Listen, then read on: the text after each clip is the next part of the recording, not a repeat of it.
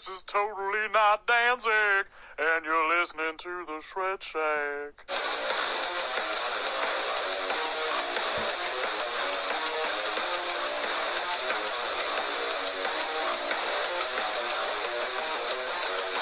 Greetings, folks. I'm Dan Mack. And this is Chris Mack. Welcoming you to episode 115 of the Shred Shack podcast, your premier source of news and uninformed yet heavily biased opinions pertaining to all things heavy metal, airing bi-weekly on iTunes, Mixcloud, and Google Play, as well as on YouTube at youtube.com/theshredshack and youtube.com/adamanttemblem.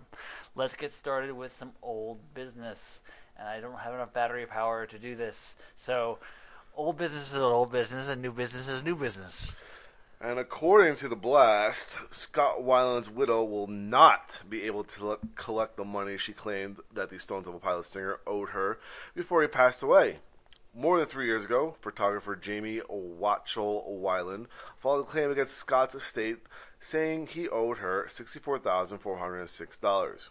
A very specific amount. Yeah. Anyway, Jamie said she and Scott signed a prenuptial agreement before their 2013 wedding, which provided that the musician would put $2,000 into a separate account each month that they were married, with the provision that the amount would increase by 7% annually. But Jamie says Scott had only made 2 deposits by the time he died in December of 2015. TMZ said that the document was cut and dried, stating what was his before the marriage remained his, and vice versa. In addition, the agreement waived Jamie's right to spousal support. According to court documents obtained by The Blast, Jamie Weiland's creditors' claim against the estate was just denied. Scott Weiland's second wife, Mary Forsberg, who was also the head of the estate, had previously argued that Jamie did not file the paperwork properly and her claim had lapsed. The fuck? Just a lot more BS over dead people's money. Fucking A. Fortunate enough, I'm going to die poor, and I don't plan on getting married again. I don't know. Just hearing this stuff afterwards is so terrible. Yeah, it's kind of a bury me face down so you can kiss my ass kind of thing. Right. And Scott Weiland's probably up there like, man, did I get out when I could? I said, bitch. He's still looking around, though, before he said it. I looked her into the windows of her soul. And I said, bitch. I don't know why, but that recently came across, like, that particular clip came across in my news feed on Facebook. Not because a friend posted, but it's like an advertisement for like Comedy Central or something like that. And I just been thinking about that ever since. It's hilarious. It's hysterical. I think it was like the first episode too. Really? Yeah, I think so. I haven't watched much of that, but like the things I've seen of it are hilarious. Like that one, and of course, the AA Ron is just too fucking classic. Yeah. D nice. Say it right. You go up to mom like that. You done fucked up AA Ron. All right, so let's read. AA Ron. So let's move on to new business. And we do not discuss new business until next quarter. It's next quarter. Totally next quarter. Actually, it's getting close to next quarter. Oh, okay. Yeah, this year, I saw a post earlier today that said, this year has went January, February, March, April, May, June, July, August. Yeah, pretty much. Yeah, that sums up the whole year so far. Yeah. All right, so with new business, we typically talk about new album releases. Oh my god, my computer just took a shit. That sucks. Okay, there you go. Wow, that was like, what the fuck? And with new releases, with new business, we talk about new releases, and you said you have one. One, and of course, it is the new album by Volbeat. Did that just come out, or is that? It came out, I believe, 2 weeks ago. Yeah, I think so. So, like, right after we did our right, last yeah, one. it's pretty much exactly like what's going to happen. What's going to happen on our next podcast is that today, the new Slipknot is getting released. Which, of course, I pre-ordered. Right. So that's going to be at the apartment sometime today. And then next week is the new Killswitch Engage. So we're usually a little bit behind on the new releases because of the way we record these things. Yeah. Especially because it's Friday morning. Yeah, it's new release day as we record this. All right, so the new Volbeat record. And I think anyone who's been a fan of the Shred Shack radio show, the Shred Shack podcast, know that we love us some Volbeat on this one. And this album doesn't change anything about that. It's fucking great. It's so fucking good. Like they're beyond they're to the point like it's catchy for absolutely no fucking reason, but it's so goddamn catchy, and it has no business being that it just has no business being that catchy. It's just so good. You hear that, Volbeat? You have no business being so good. You have no business being so good. Like, why are you so good? Why is this a thing? But they are. It's just another really, really good record in their catalog. I can't stress enough how good this record is. It's a lot of fun. I think they've gone more to like the anthemic side. Like there's definitely a lot of stuff on here that you can just see a big crowd singing, and that seems to have been like their shtick for a little while now. I think I read one article, one review said that like they get grandfathered in to the heavy metal scene because of their sound in the past. It was a little bit heavier, but I don't think there's anything like lighthearted about their sound. There's no reason that they can't be considered heavy metal. They're just, God forbid they're melodic and nice, like Bob Rock said about Metallica back in the day.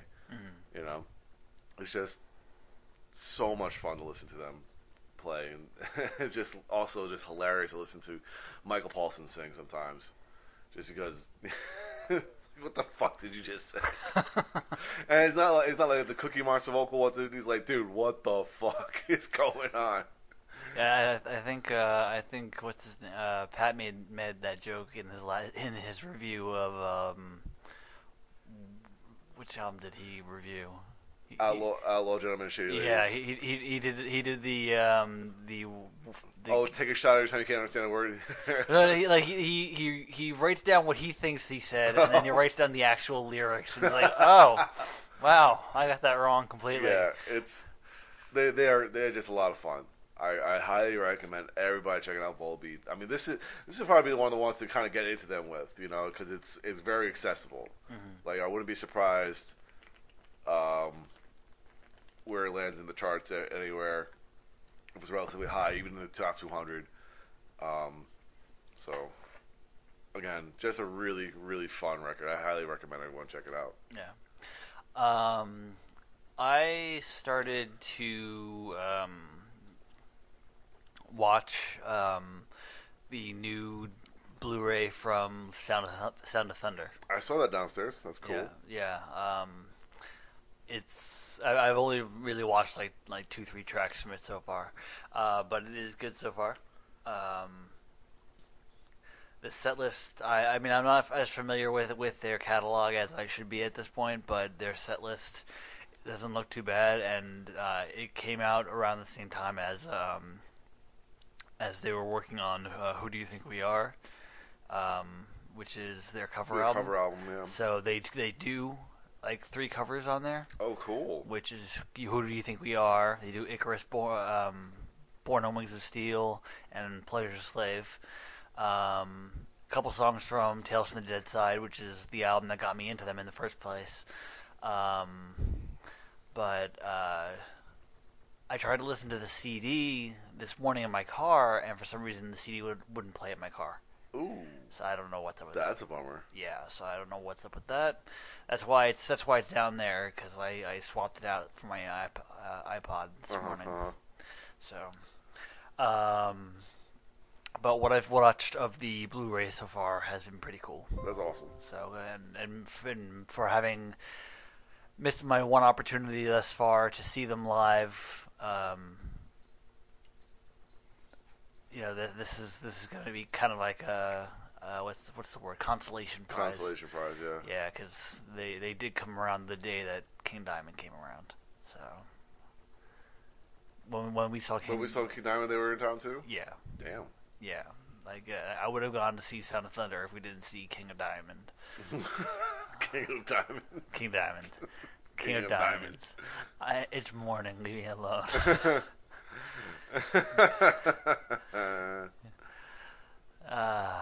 Okay. So, what else have we been listening to this week? Well, it's a good thing that you say we, because we are now both contributing to the Shred Shack hashtag albums of the day on the Instagram account. Yeah, now that I put my iPod in the car. So, let's just go through what we have been listening to. Yeah. Alright, so we got the new record from Soilwork. I'm not even going to try to pronounce it because it's definitely in Swedish. I think it's Verkleiden. Oh, yeah. Now that you say it, it looks a lot easier to say. Yeah, Verkleiden. Yeah, I like that. That's good. Okay. So we got to that one, and then The Offering, Home. Yeah, that one was a nice little surprise from Skateboard Marketing. We got Biomechanical, The Empires of the Worlds, and Winter Calling. Winter Calling, Faces. Yeah, Winter Calling I love. Mierker, her second album, and Raven Black, Seven Sins. Yeah. Majesty of Revival, Timeless. Yeah, that one to you. Yep, and Wasp, Golgotha. I remember that one being really good. Yeah, that's a great album. Like it makes you want to listen to more Wasp. Like I've from Pat I heard that they suck, but you know that's his opinion. I really like that album, and I want to hear more from Wasp. So then we had some Dream Theater, Distance Over Time, and 4x Fate, Relentless. Yeah, 4x Fate I've had for a while and just never listened to. Evergrey, The Atlantic, and Avenged Sevenfold, self-titled. Yeah, in listening to the Avenged Sevenfold album, I like it less now. Oh yeah. Yeah, like for some reason, like I was listening to it, I was like, it's kind of meh. It's kind of not good. Like I have to go back and listen to them if I really wanted to, but like the only thing I remember being very disappointed about was the stage and Hail to the King. Hail to the King I like to an extent, but I mean, like they're very hit or miss. Their tracks are either like really good or just kind of bland. Yeah, I think that was the problem with the stage, that it was an entire album of bland. Yeah. All right, continuing on, we have Blaze Bailey. Yeah. Which is, he did this, you listen to the Infinite Entanglement Part 3, The Redemption of William Black. Yep. And the new record by Volbeat. Yep. Rewind, Replay, Rebound, by the way. That's the name of the album. I just like the cover because it looks like the little kids like dressed up like the guys from Peaky Blinders. No. Anyway, we got Hidden Laps, Butterflies, and Bathory. Yeah. Which one is this one? Nordland 2. Nordland 2. It's the only Bathory album I have. I need to get like you know the debut, and you know the legitimate classic ones. True, me too. Yeah. Next up, we got Arion, The Theory of Everything, and Dreams and Fragments, Reflections of a Nightmare. That's a really good one. They're from Italy, I believe. Mm-hmm.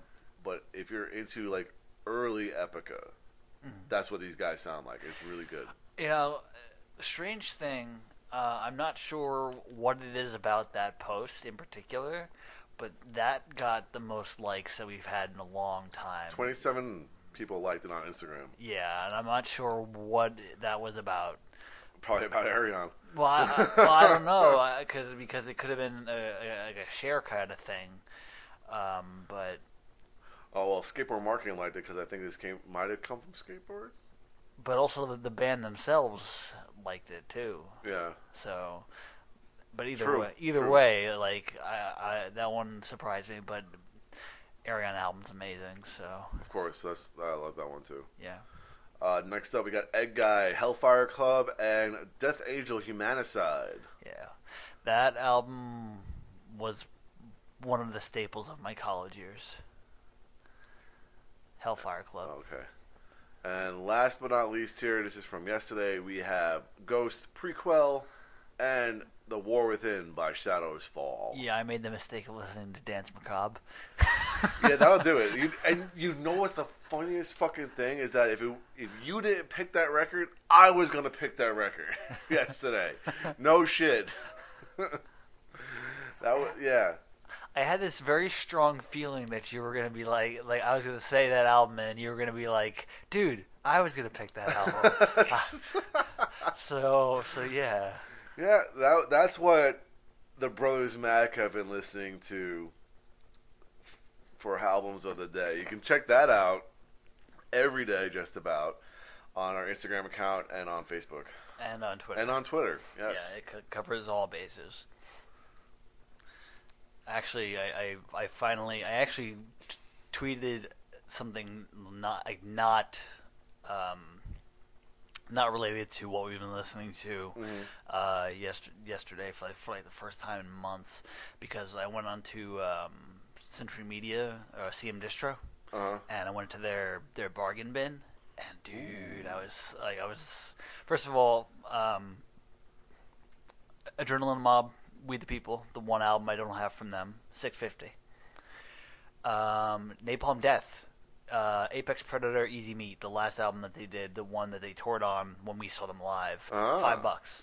Nice. And Z2 by Devin Townsend, the deluxe edition with the third disc of raw versions, yes. $10. That's awesome.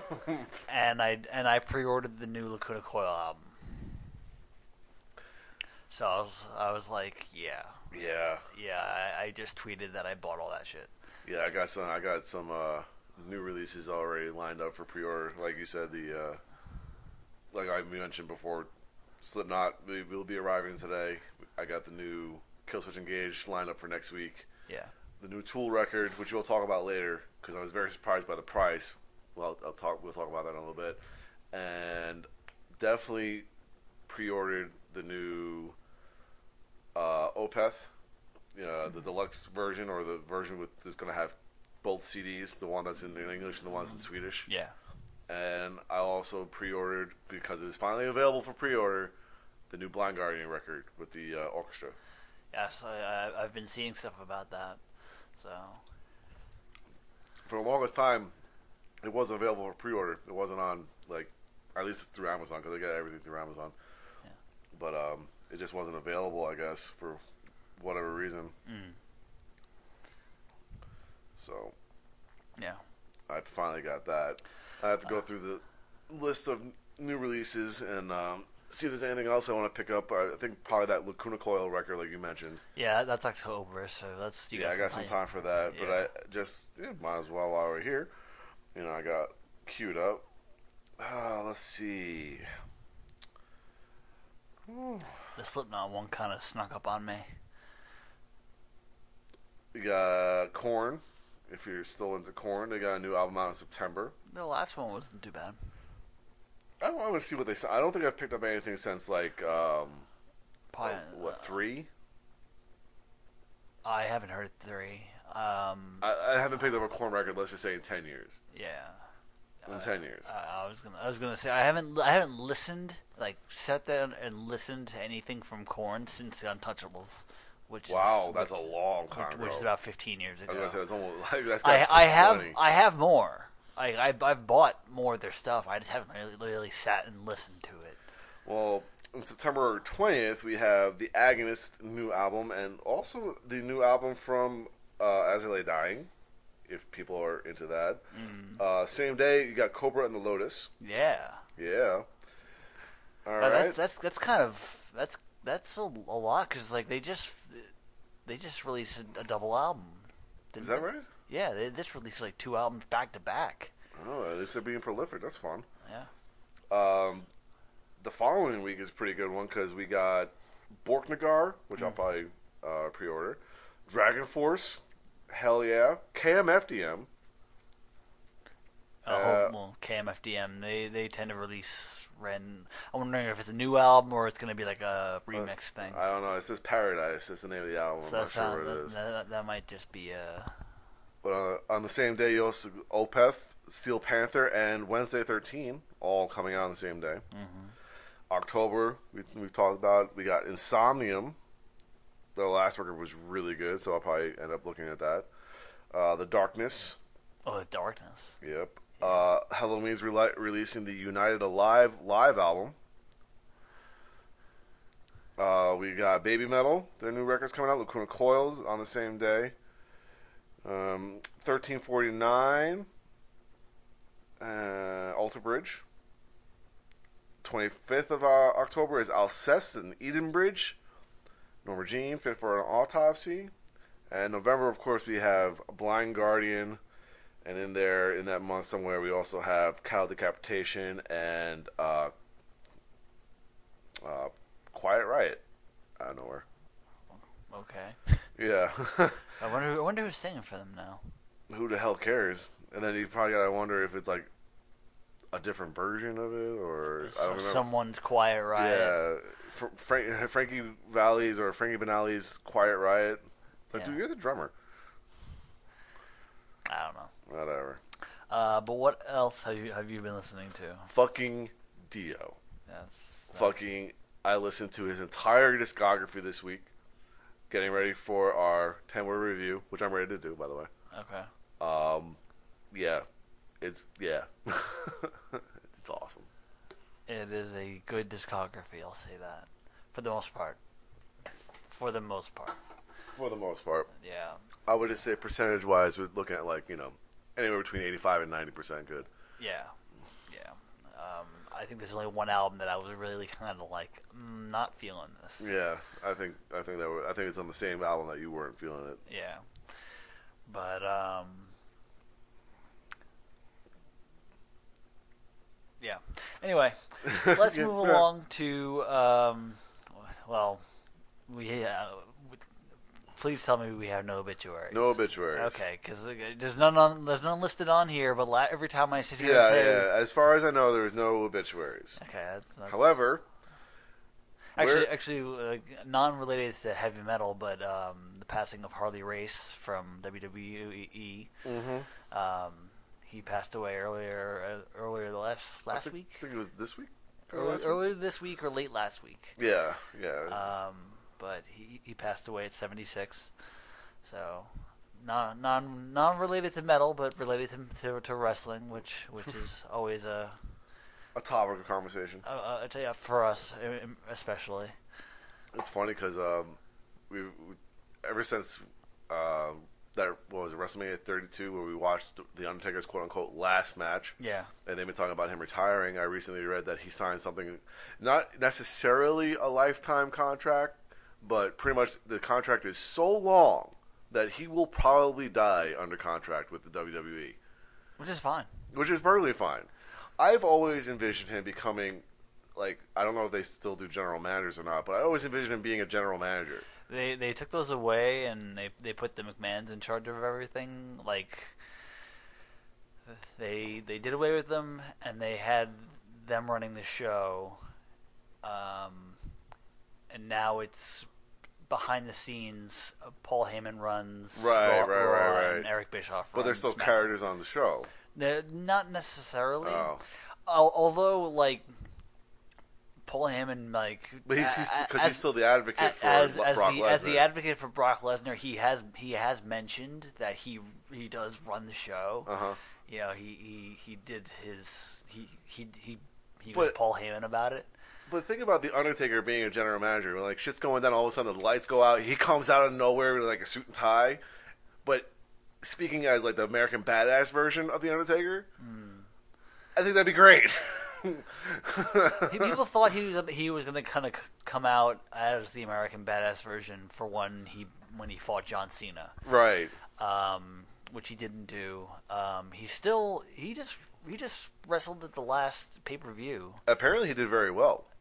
I mean, since his surgery and everything, he's gotten better. Well, I remember from what I read, the match he had in Saudi Arabia against Goldberg was not good. Well, that's also because Goldberg apparently was concussed half the time because he bashed his head or something like that. But I've heard that the match was terrible. Yeah, I heard that match was terrible. That the match that he had with Roman Reigns versus Shane McMahon and Drew McIntyre was like definitely a 100% improvement. Yeah. You know, kind of like the whole "you still got it" thing. Yeah. And he looks great though. I mean, at 50 some odd years old, he looks awesome. Yeah.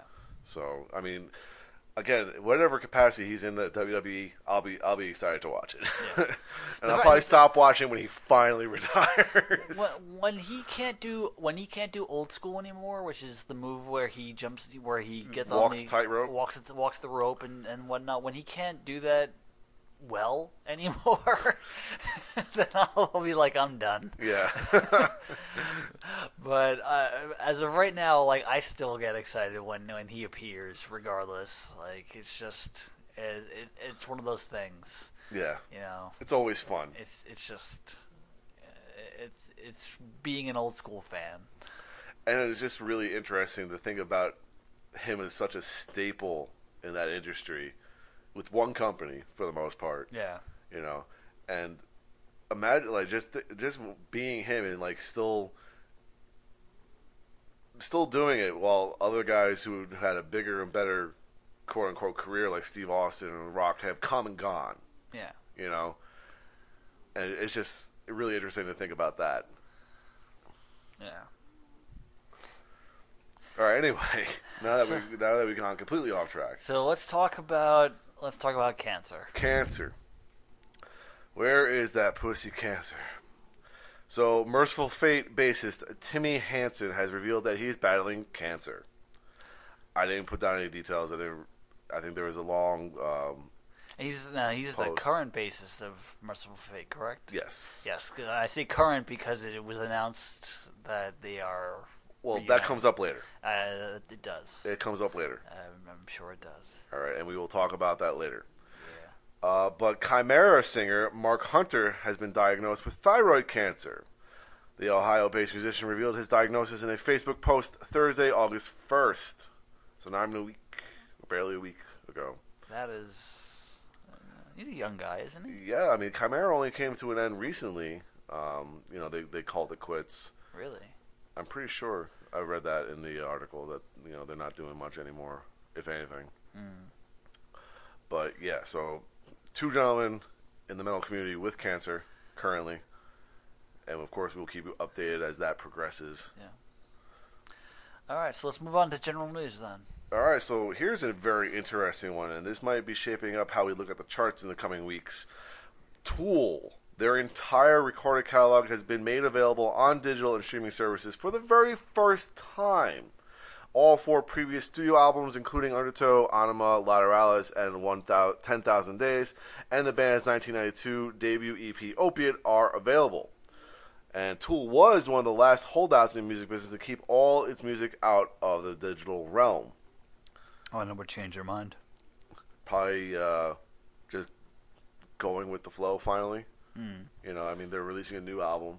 Yeah. They probably realize that a lot of people are not going to actually physically purchase this record. Mm-hmm. That they need to do something to get the record out and to make money off it, I guess. Yeah, I mean, there's going to be enough people to buy it anyway. Well, I'm buying, and I will talk about the actual because they always do something special. Yeah. With their releases, as far as packaging goes, and this one is like beyond anything they've ever done before. It's actually really super cool. From what I think it's super cool. It's a little bit on the expensive side, but what you get is worth it. Gotcha. Again, we'll talk about that later. But already they've streamed. I think all the records are in the top 10 of iTunes streaming, if that's still a thing, or Apple Music. Apple Music. You know, certain albums have over 1 million streams within the first week. Probably 10 million plays of Sober. Yeah, just they've had a lot of streams already. So I did a quick scan of the charts already. They're not in the charts yet, but that only, time will tell if they'll get in the charts. At least in the hard rock charts. Yeah. I mean, there's no reason for them not to be in the hard rock charts. If not pushing it for the top 200. If not in the charts, then it might affect their numbers as far as gold and platinum. Yeah. And I just find it so funny. People are freaking out, like, "Oh my God, they're finally on on Spotify. These are guys in my age group who have had these albums out for like the last 13 years, because that's the last time they released an album was 13 years ago. It's like, why are you so excited? Don't you own this already? Yeah, like shouldn't you have bought this record already? You know, like I don't get it. Yeah. But I guess because it's keeping all your music in one place, if you listen to Spotify for everything else, I guess that. But the thing is, like, I don't get it. I know. It's just not my thing. Yeah. You know, it's also really good for new fans. You know, anyone who hasn't listened to it before and has been looking for a way to listen to them without buying a record, they have the opportunity now. Cheapskate motherfucker. Hey, you know what? I've been introducing some people to new music, and they've been listening to it through the Spotify thing, and it's worked out for them. So right on. And the thing is, Spotify is a pay thing, so it's not like depending on the version you get, you can listen to it for free, but you can also pay for it. Mm-hmm. And so, you know, someone's getting money out of it. Gotcha. All right, we ready to go? Yeah. Pestilence have signed a deal with Agonia Records via the band's imprint Hadean Records. A new album titled Exidium. Yeah. Okay. You know, I'm just still going with the V as like not you. Anyway, will be released in the coming months. Yeah, I think it's supposed to be like that, the whole cult thing. Or that, or like Roman. Oh, gotcha. All right, Slipknot's Unsainted has been chosen as this theme song for WWE's upcoming NXT TakeOver event. NXT TakeOver Toronto 2 will take place on Saturday, August 10th from the Scotiabank Arena in Toronto, Ontario, Canada, during WWE SummerSlam weekend. NXT champion Adam Cole versus Johnny Gargano will headline the show. It sounds like it's your birthday. It is my birthday. Yeah, but that's looking to be a good show. As far as the whole lineup, since we already discussed. Yeah, we were discussing wrestling. It's now it's a topic of conversation. Yeah, it looks like a good show already. As far as the matches, NXT takeovers are always friggin' brilliant. And we're coming up to November soon, which is War Games. War Games is always awesome to watch. Is it? Yeah, it's because it's the two rings side by side inside of a steel cage. Oh shit! Yeah, it's always crazy to watch. Hell yeah! Fuck yeah! I also like the fact that NXT chooses like this type of music to be their theme song. Yeah. Like I would say, pretty much 100% of the time. Yeah, and I think that has everything to do with Triple H. Yeah, they had Code Orange do Aleister Black's theme, and the NXT, or what was the NXT theme at the time. Now it's a Slipknot song. Mm-hmm. I'm not sure. Well, I can't think of what song it is. It was probably listed in this All article. All Out Life. Oh, okay, yeah. Yeah, that's it. That's the one. All right. Several online book retailers, including Google, Adlibris, Layman's, and various Amazon sites, are advertising an upcoming autobiography from Iron Maiden guitarist Adrian Smith, titled "Monsters of River and Rock: My Life as Iron Maiden's Compulsive Angler." The 288-page book will be released in May 2020 via eBury, and the non-fiction specialist of Penguin Random House. Now, I'm wondering what that's going to be about. Is that going to be about Iron Maiden, or is that going to be about fishing? Why not both? Well, how much can you write about fishing? Apparently, a lot. I mean, there's a lot of books about fishing out there. There's a whole show called Bassmasters. There's an entire fucking sports shop called Bass Pro Shop. It's huge. How much can you write about fishing? I'm sure people can find ways to write about it, Dan. Just because you're not into it.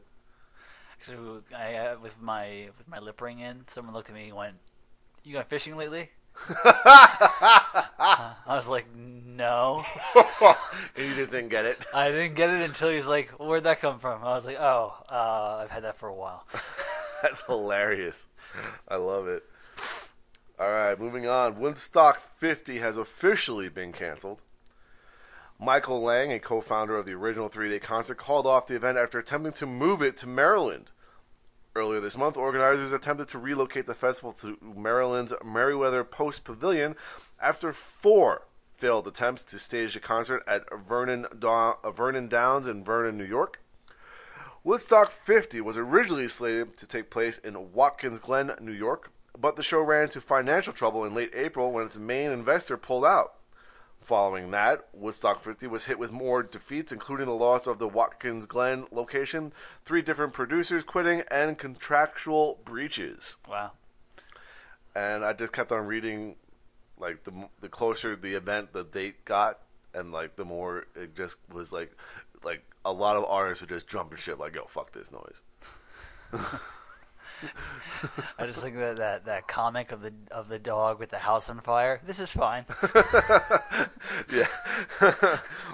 Yeah. At least it didn't go through it and we had another fire festival going on or anything like that. No, none of that. No, like, hey, let's hand out candles and be peaceful. Yeah. Yeah. Yeah, I'm just glad that the shitstorm ended before it got to full force there. Yeah. Seriously, bonfires and terribleness. Yeah. All right. 2 members of Rammstein kissed on stage in Moscow in defiance of Russia's notoriously anti-LGBT plus stance. In 2013, Russia passed a controversial law that can see people arrested for behavior that is deemed to promote homosexuality. The law provides for Russian citizens engaged in the, quote, propaganda of non-traditional sexual orientation to be fined, while foreigners can be arrested and immediately deported. When this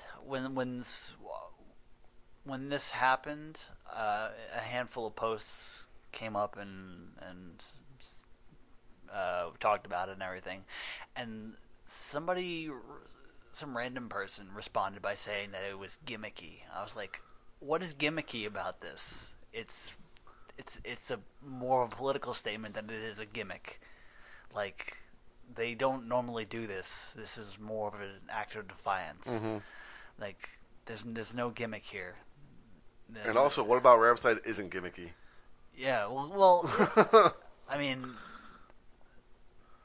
they do plenty. Half their songs are about, like, sex anyway. Yeah.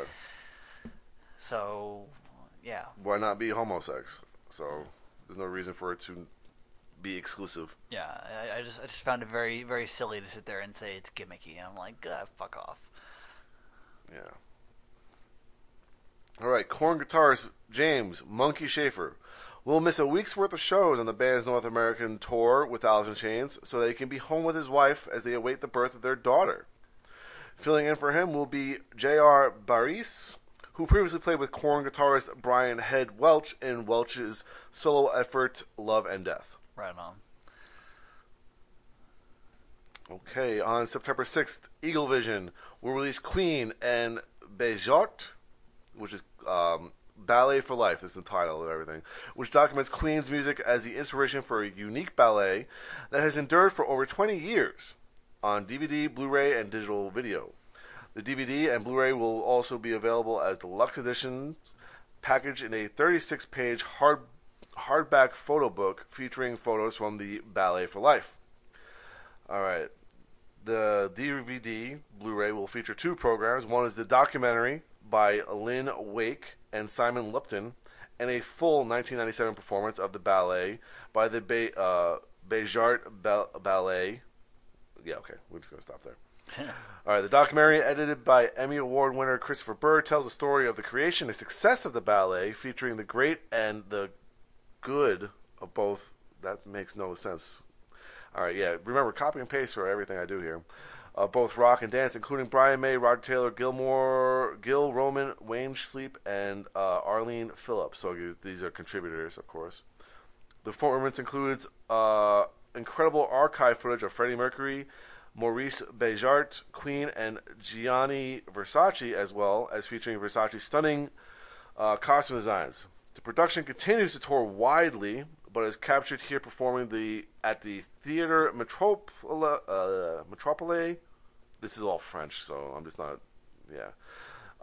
In June of 1997.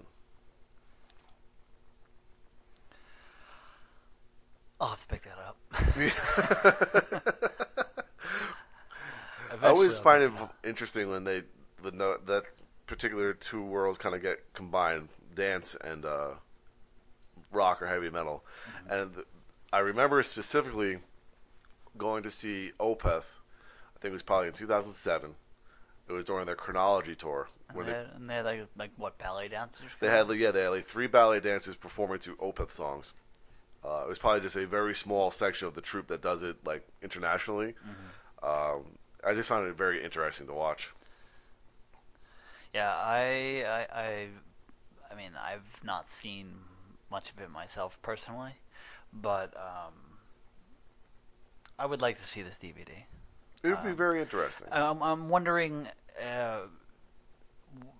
what kind of interpretations of the songs they do, because do they do it as they originally done, or do they make them a little bit more accessible to dance? Especially that particular type of dance, because that is not like, dancing to a beat or anything like that. It's not like what you would consider like... Yeah, I can't... Yeah, I don't even know how to describe it, because ballet is something completely different. I can't see a ballet dancer going, dancing to Fat Bottom Girls. Because most of them are skinny anyway? Yeah, pretty much. That just doesn't work. It's just kind of counterintuitive. But in general, most of their stuff, I can't see ballet done to ballet, so I'll have to see this myself at some point. What I do like, though, is that Queen obviously they haven't recorded anything new with Adam Lambert. They're not recording new material, but what they are releasing is different. Yeah. It's not just, here's a live thing, here's us playing at this time, whatnot. It covers all eras, and it's all different things. Mm-hmm, mm-hmm. Because they're also releasing the Adam Lambert and Queen documentary thing. They're doing this ballet thing. They did 2 DVDs of them with Paul Rogers. What they've done as far as their own stuff, they've released Live Aid and Wembley and Live at the Rainbow, back in '74. So they're covering all the eras that they can, so it feels different. Right. So, and something like this kind of crosses over to certain different other fan bases. Yeah. I mean, you might not necessarily be a fan of ballet, but if you're a fan of Queen, you might check this out. You might actually like it. Yeah. You might get into ballet, and vice versa. Yeah.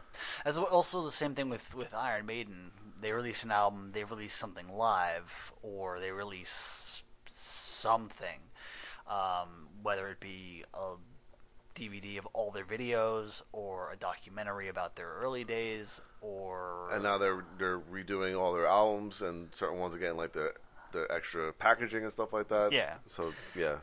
So when they release DVDs, it's either for the last tour, or it's something different, something special, like the entire Flight 666 documentary. That was still one of my favorite live DVDs. Yeah. Because of the documentary and of course the performances. Yeah. But yeah. Yeah, it's the fact that they do something different every time, even though they have a lot of stuff, like they release a lot of stuff. At least it feels different every time. It's not just constantly barraging you with the same thing over and over again. Like album and then live and then album and then live and then album and then live. So it feels different every time. Anyway. Right. Continuing on. Within Temptation have canceled their appearance at a Lebanese music festival in solidarity with a local band whose show was scrapped from the event under pressure from Christian groups. Marshall Layla, I'm going to stick with that, features an openly gay singer, and the band's lyrics tackle sectarianism? Yeah, sectarianism. Sectarianism, gender equality, and homophobia. Concert organizers said they were forced to cancel their appearance at the festival, quote, due to, quote, to prevent bloodshed and maintain security and stability, after church leaders in Byblos said the band's songs violate, quote, religious values, and apparently threats were made. Yep, we still live in that kind of time. Well, this is also another country, so... Again, but still. But still, it's still the same in this country as well, so... Oh, it's just the umbrella of Christian groups and Christian organizations that kind of, like, gives the bad name to everything. Yeah. You know? Yeah. Again, we're not saying all, but many. Yeah. It's kind of hard to separate sometimes. Yeah. Yeah. But...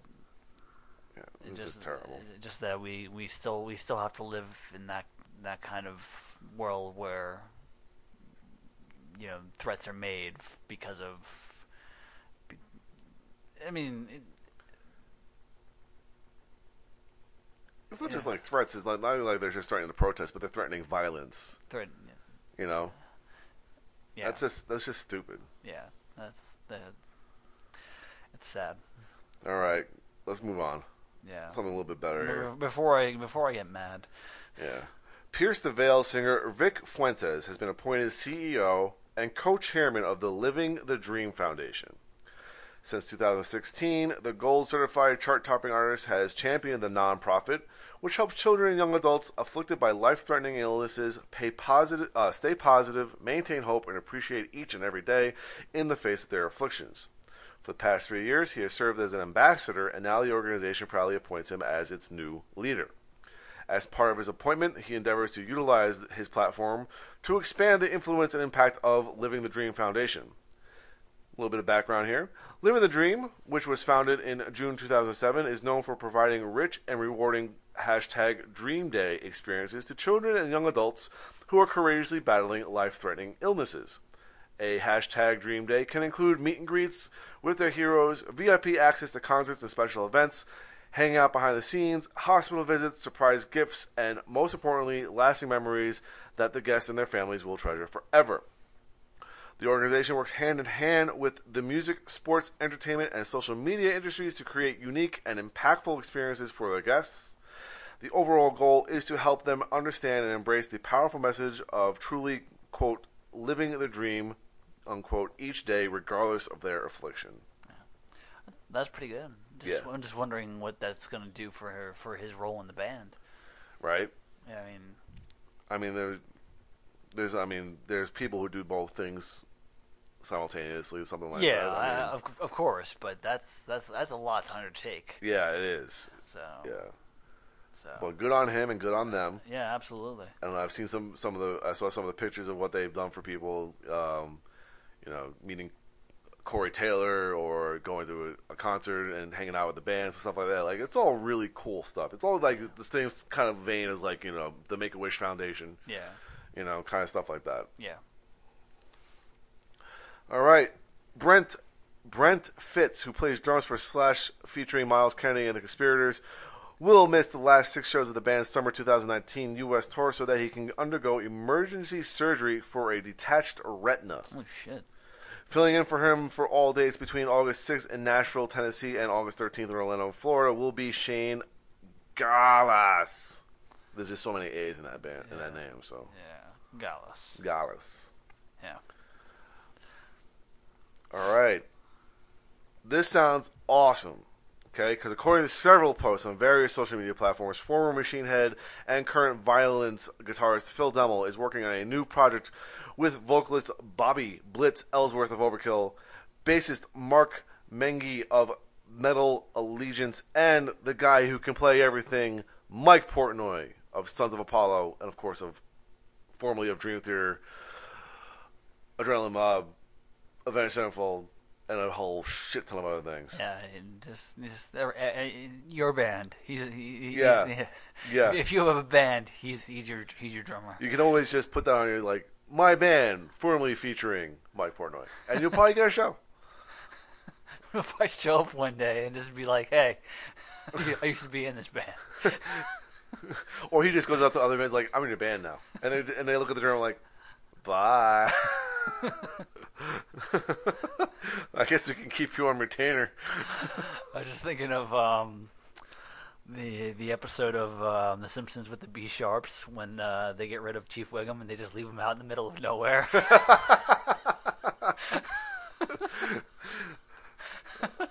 Oh, poor Chief. Chief Wiggum. But that's it for general news, and that would be something I'm excited about because that sounds like a great project. Yeah, it does. I mean, I'd be interested in seeing what kind of music they play and everything. Yeah. It'd just be great. But that is it for general news. Thankfully, there's nothing for Crime Blotter. Nope. No one's breaking the law. No one's getting robbed or whatever. Well, that we know of. Threats of violence and everything. That's crime. Yeah. But let's go on to Metallica breaking shit. All right. According to Billboard's box score data, the summer 2019 leg of Metallica's Worldwide tour grossed more than $70 million from 13 shows. Damn. The highest earning date, $8,194,075, took place on June 8th in Meath, Ireland, where a near-capacity crowd of 71,122 saw the band perform at the iconic venue Slane Castle. The second biggest concert, earning $6,745,329, happened on July 6th in Berlin, Germany, where 68,452 fans were packed into the sold-out Olympia Stadion. I can only imagine what it's like to be that band. You know what's really funny? I was just thinking about this the other day, where we were talking about, or has come up, where Metallica's management was directly selling tickets to scalpers, pretty much, to mark up their ticket sales or anything like that. But the thing is, the brand of Metallica is so big now that the guys who actually form the band probably have no fucking clue what's going on. Like, all they do, they just get shepherded into a stage, they play, they get shepherded out, but they know nothing about the business. It's like Death Clock. Yeah, they're just like Death Clock now. They know nothing about they are like they are the economy of a small country now to that point, and they know nothing about it. Like, how is it like that you can start off as a band in a garage to become that fucking big? Yeah, I can only imagine. It's just crazy to think about. Like, there's probably so many things going on at the same time in the Metallica company that these guys have no clue. Yeah. No clue. Which means that all the good stuff that we talk about, for every good thing we talk about, there might be something unfortunately underhanded and shady happening. Yeah. So every time they donate something, like a huge amount of money with the Within My Hands Foundation, there might be something else under the table that's really shitty. Yeah. And the thing is, that's not just Metallica. You can't just blame it on them or just put it on them. I'm sure everything that Kiss has done is the same thing. Again, everything a bit like Iron Maiden. They are a huge brand now too. I'm sure. You put the power in someone's hands, and they have that tendency, that potential to abuse it. Yeah. So. Once a brand becomes larger than the initial people, it has potential to be taken out of control. Yeah, absolutely. I think Kiss is now a franchise. They're not a band; they're a franchise. Metallica's on the verge of the same thing. Iron Maiden, same thing. Slayer also, they're a brand now. They're not a band; they're a brand. But with something like with bands like the ones we're mentioning, like Metallica, like Kiss, like Iron Maiden, there's always somebody within the band that I can see stepping in and doing something about it. Right. Metallica has Lars. He's a business guy. You have Gene Simmons. And Paul Stanley to a point. And Steve Harris. Yep. And I would say that for Slayer, it'd probably be Kerry King. Yeah. For all that we bash him, I'm sure he's probably very well versed in business at this point. He has to be after 35 years. Yep. But again, the thing is, the company is still so large that not one person in that band probably knows everything that goes on. Yeah. It's just too big. Yeah. Too big. All right, let's go on to my favorite section. Feuden. All right, nearly a dozen leading Danish media outlets have penned an open letter to Volbeat explaining why they have decided to boycott the band's new album, Rewind, Replay, Rebound. When the disc is officially released, it was released last Friday, August 2nd, so that way it will probably be in the charts next week. None of these publications, including newspaper Politiken, tabloid Eskra Bladet, and metal site Devolution, will review or write about the LP. The controversy first arose when Volbeat allegedly refused to accredit two of these publications for the band's homecoming Copenhagen concert in Teleparken in August of 2017. Every other Danish media outlet was reportedly allowed to cover the show. No explanation was given for the band, but both of these outlets have previously written negative reviews of the group. Volbeat then allegedly blocked the same two publications when the band performed in Denmark this past June. Again, no reason was given for the move. Now, Volbeat apparently also instructed its label, Universal, to refrain from sending out promotional copies of Rewind, Replay, Rebound to the same two media outlets, thereby giving them no time to listen to the album and have a review ready in time for the release date. As a result, 9 publications, which I will not name, have chosen not to cover the album. Together, they have written an open letter to Volbeat, explaining that the band's apparent lack of respect for a free and independent press will not be tolerated by the Danish media.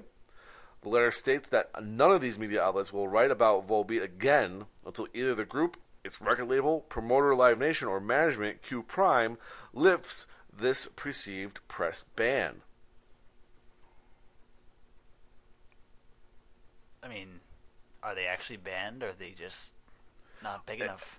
I mean, it sounds very specific that these publications were banned. I mean, they say that every other Danish media outlet was allowed to cover the show, but these two bands.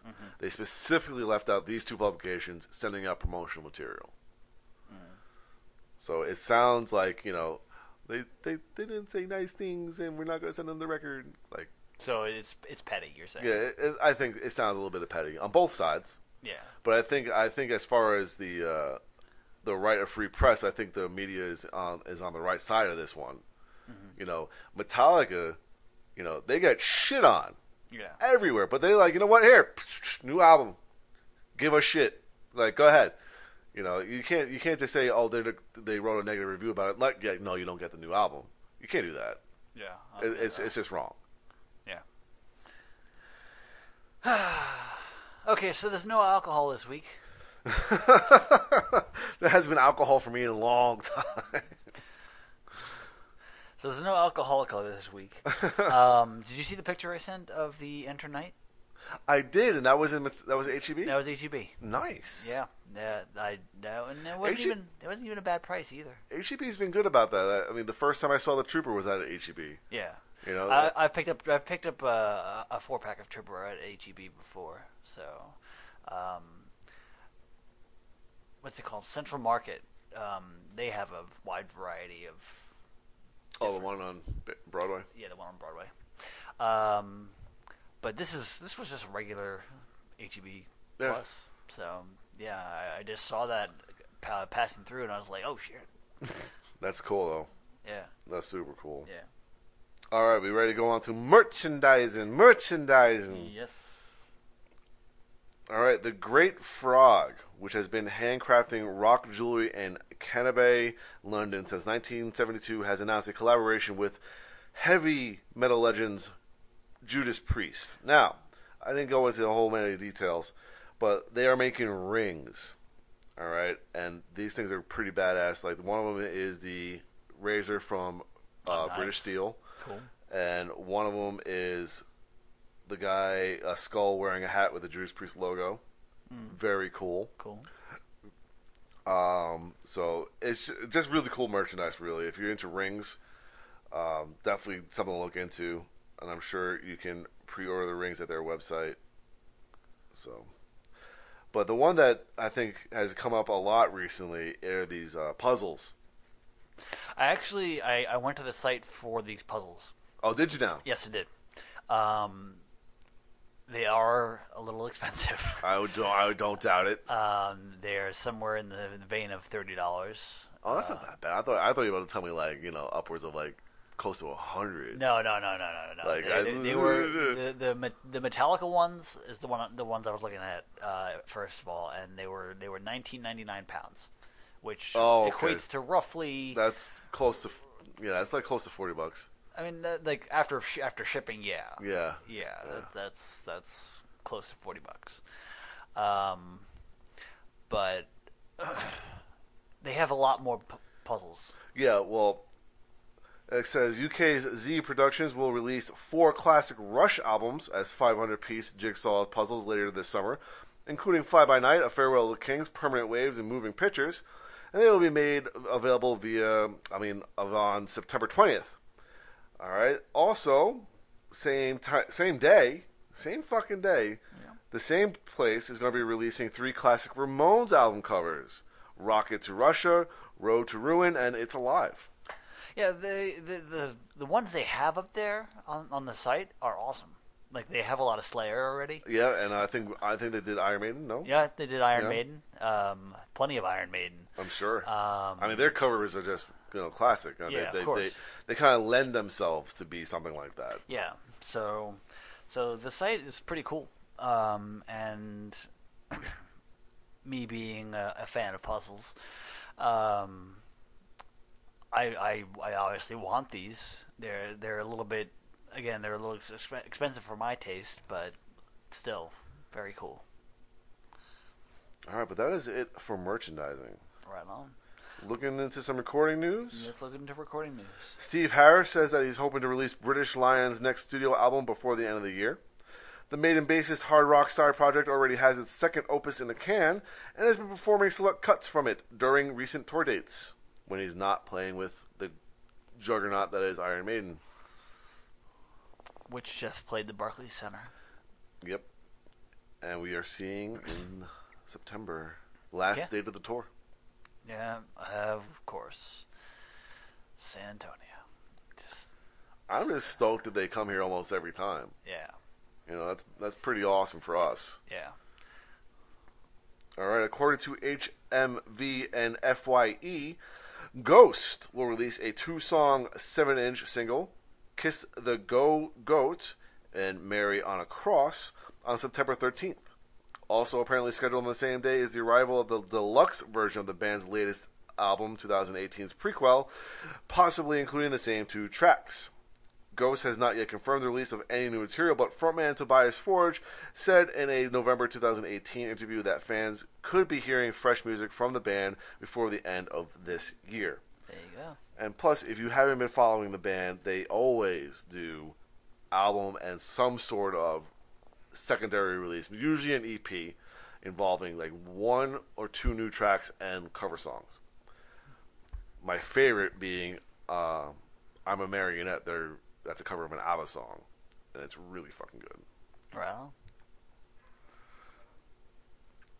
Mushroomhead drummer Steve "Skinny" Felton has confirmed to Rock Sins that the band is hard at work on the long-awaited follow-up to 2014's The Righteous and the Butterfly album for a tentative March 2020 release. He is quoted as saying, "It's about 80% done. It's just a matter of finding the right person to mix it and keep us on track for our deadlines." Who is highly anticipating that? Mushroomhead fans? I don't know. I don't know. 1349 will release their new album, The Infernal Pathway, on October 18th via Season of Mist.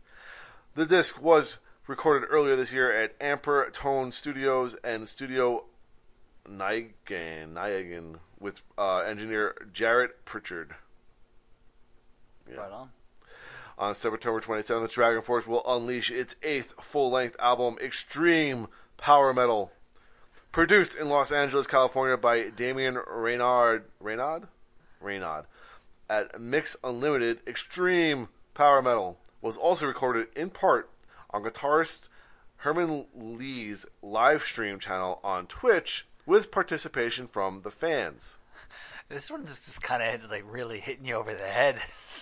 Extreme power metal. Why don't you just call it a lot of notes? Like Extreme. No, I mean like it's just we like that's what they are. They're basically extreme power metal. They are super fast power metal. Like we know what you guys are. But are you sure you know what they are? No, you just no. Are you sure? Just we really, are who they thought they were. Really, just hitting it over the head there. Just beating a dead horse. Yeah, like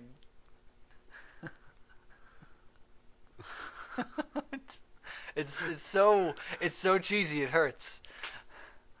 Now I'm just thinking about the Simpsons movie, where Homer is trying to get back to Springfield from Alaska with his sled dogs, and he's like, mush, mush, mush, and they're laying down, rest, rest, rest.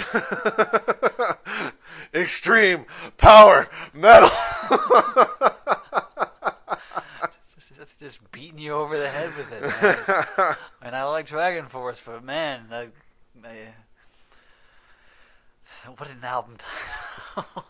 All right, are you ready? Are you ready? As ready as I can be. be. Tool has set Fear Inoculum as the title of the band's long-awaited new album. Now, I know people who've been long-awaiting this one. The follow-up to 2006's, remember, this is 13 years ago, that album came out, 10,000 Days, is due on August 30th. The disc is expected to include the songs Descending and Invincible, which the band has performed live at recent concerts. Just a little FYI here, apparently the album is only 7 tracks long, but 80 minutes long. So anyone who's not a fan of prog rock and not a fan of Tool, you're not going to like it. Period. Period. They released a single this week that's 10 minutes long. People are not going to like it. According to an official description of Fear Inoculum, the limited edition CD, which I pre-ordered, quote, includes a CD and a trifold soft pack video brochure featuring a 4-inch HD rechargeable screen with exclusive video footage, a USB charging cable, a 2-watt speaker, and a 36-page insert book and MP3 download card. The groundbreaking technology included with the limited edition version of Fear Inoculum will cost you $45, music included. Ouch. Yes, it hurt. It hurt to put this one on pre-order, but it just sounds super cool. I'm interested in seeing what this is about. Yeah, I'll be buying that standard version. Yeah, so I have that on pre-order. You don't even need to buy it. I'll just give you my download card. No, I know physical. Yeah, I get it. Trust me, I get it. Don't you start with me. I get it. Don't you start with me. Trust me, I get it. Box of fun. Fuck yeah. Fuck yeah. All right. Anyway, Cobra and the Lotus will release this new album, Evolution, on September 20th via Napalm Records. Right on. Times of Grace, which is the collaborative project between Killswitch Engage members Jesse Leach and Adam D, is hoping to complete work on its second album by the end of the year. I saw an article later on, like the next day, that it might be an EP, it might be an album. They're not sure, but they'll be releasing something very soon. We're doing shit. We're doing shit. All right, and last but not least, here, Agnostic Front have completed work on their new album Get Loud for a fall release via Nuclear Blast. I like Agnostic Front, but that's kind of a cheesy album title. Right? That's a Kiss album title. Especially because it even does include like the exclamation point. Yeah. Like that's. It sounds like Shazam. Like it's a comic book title. Yeah. You know. Shazam. Abby's looking at me like, what the fuck, dude? Wake up, Abby. Abbey Road. Which just celebrated its 50th anniversary, by the way. good for that. All right, we ready? Yes. The good that men do. Right on. Ex-Japan's Yoshiki has donated 10 million Japanese yen, which approximates to about $94,000, in the support of the victims and survivors of the Kyoto animation fire, which occurred on July 18th.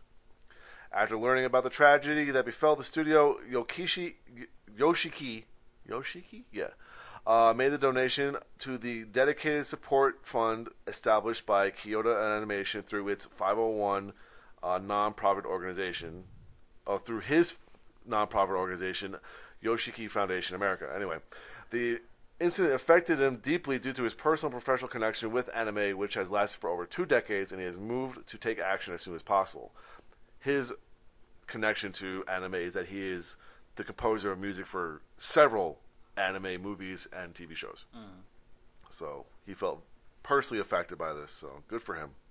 All right. Funeral for a Friend have announced a pair of reunion shows with their earlier members in a bid to raise funds for the family of a fan and friend of theirs, Stewart Brothers, who was recently diagnosed with a terminal illness. There is a crowdfunding thing for Mr. Brothers here. Their goal is £5,000, and to date they have raised £2,607,000, which equates to about 52% of their goal. And they will be performing 2 shows. Let's see if I have the dates here. October 28th and 29th at the Cardiff Globe and London Shepherd's Bush Empire, respectively. These shows, again, will be benefiting Stu Brothers. That's his name, I guess. Yeah, that's about it. Right on. So super cool that a band that was, defunct is coming back together for this very cool thing. Yeah. And just an update on helping Lachlan Watt beat the cancer in his brain. Their goal of $50,000, they are at $28,228, so that one has slowed down significantly. But the guy is still doing relatively well. He's in treatment, and he's still being able to cover the bills that he has coming in and whatnot. That as well. Do we have anything else for crowdfunding tracker? Just those 2. Okay. I don't have things I want. I do. But you do. I want a rock and roll cover album. And we're talking 1950s rock and roll. Done by Volbeat. Like a Greaser album. Yeah, not just that. I would love to hear, because their sound is very signature to them, but is deeply rooted in like classic original rock and roll. So to hear that band do like a modern day version of songs by like Buddy Holly, fucking Richie Valens, the Big Bopper, Chubby Checker, or fucking Little Richard, I think it'd be a lot of fucking fun. And their sound is already kind of geared to it, like to the point where like they haven't done it yet. I'm surprised, So I would just really love to hear that. Love to hear them do a cover record of those kind of songs. Okay. That for me that'd be perfect. I think it'd be great. I can see that. I would totally get 100 behind that 100%. Would not be able to understand a word he's saying, but yeah, but that's all right. Can you imagine them doing Great Balls of Fire? Come on. Come on. You want it. You want it. Yeah, I can see that. Okay, that works. Yeah, it was nice and quick. Yeah. No explanation needed. If you know Volbeat, you know what I'm talking about. Yeah. So let's go on to concert news and start talking about some festivals. Yeah, we're talking about festivals. We're already looking at future festivals here. Judas Priest will perform at next year's edition of the Wacken Open Air Festival, set to take place July 30th, 2020 through August 1st, 2020 in Wacken, Germany. The show will be part of the British heavy metal legends' 50th anniversary tour, which is expected to launch next summer. 50th anniversary. Yeah, you know it. You fucking know it. God damn. But the most amazing thing about this is that these advertisements for the next year's Wacken were going up as this year's Wacken was happening. Like, we ain't even done yet. And we got shit lined up. And the lineup looks insane. I mean, they got Judas Priest, Amon Amarth is on a date. And the next band we're about to talk about is on a date. And that will be Mercyful Fate. They will reunite for an unspecified number of concerts throughout Europe during the summer of 2020, including next year's Copenhagen, Denmark. Including next year's edition of the Copenhagen Festival, set to take place in June 20th through the 20th of 2020 in Copenhagen, Denmark, and also Wacken, as I just mentioned. Mercyful Fate's lineup for the shows will consist of King Diamond on vocals, Hank Sherman on guitar, Bjarne. We're just going to say Bjarne instead of Bjorn. Yeah, Bjorn. Okay. Bjorn T. Holmes on drums, Mike Weed on guitar, and Joey Vera of Armored Saint and Fate's Warning on bass. Because, as we spoke about before, their current bassist is in treatment for cancer. I'm just surprised there's no Denner. Yeah, people have mentioned that, especially because Sherman and Denner are working together on their own project. Yeah, that's strange. Yeah. Maybe he had previous engagements or something of that nature. Maybe. All right, Knotfest, the music and lifestyle phenomenon created by Slipknot, has announced lineups for its first ever event in Mexico City, taking place at the awesome Parque Deportivo Oceani. Yeah. This year, Knotfest is joining forces with Forcefest, combining two massive festival brands over the one weekend. The Knotfest Day will take place on Saturday, November 30th, headlined by Slipknot, with Forcefest taking place on Sunday, December 1st, headlined by Rob Zombie. The Knotfest lineup is Slipknot, Evanescence, Behemoth, Carcass, Suicidal Tendencies, Chelsea Grin, Tannis, Jet Jaguar, Latino, and Rejection. Forcefest is Rob Zombie, Accept, Saxon, Testament, Exodus, Strike Master, Next, Tamadre? I guess so. Yeah, we're probably getting some more local bands here. Sakuda, Feed the Vulture, and Rebel Rider. Right on. Yeah, that sounds badass. Both plays sound awesome. Yeah, especially the top few for each. Yeah. Queen and Adam Lambert is among the headliners for the 2019 Global Citizen Festival, set to take place on September 28th in New York City's Central Park. The festival is happening at the end of the United Nations General Assembly Week in New York City and is designed to call on world leaders to make real, impactful commitments toward achieving the UN's global goals for sustainable development. Good luck with that. Excuse me. Deftones have announced the second annual Dia de los Deftones, set to take place Saturday, November 2nd at Petco Park in San Diego, California. The all-ages festival lineup includes Churches, Gojira, JPEG Mafia, Hum, Youth Code, and Brutus. JPEG Mafia. What kind of name is that? I don't know. And last but not least here for festivals, consider this a festival, I guess. Lamb of God have been added to the lineup of performers at the inaugural Mega Cruise hosted by metal veterans Megadeth.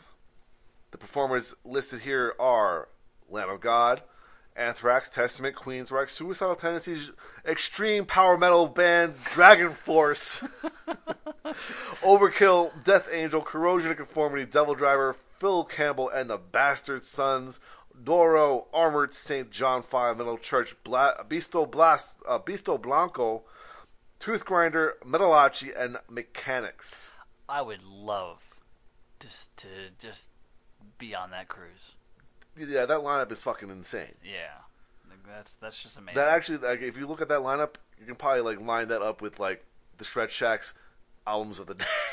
Yeah, seriously. In all honesty, that sounds so incredibly sick. I just like the fact that Dragon Force is listed before Overkill. I was like, yeah, that sounds about right.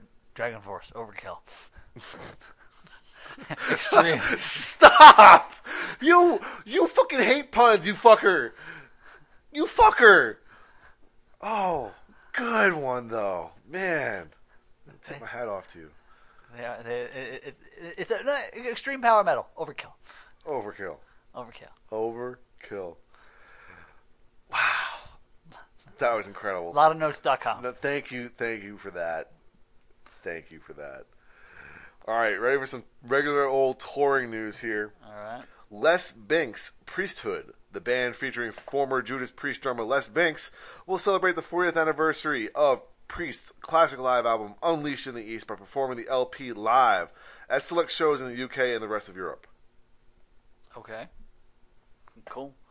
I mean, hooray. Good for you, I guess. Cool. Way to go, buddy. Yeah. Testament, Exodus, and Death Angel will join forces for the Bay Strikes Back 2020 European Tour. The trek will kick off on February 6th in Copenhagen, Denmark, and will hit 25 cities before concluding on March 11th in Hanover, Germany.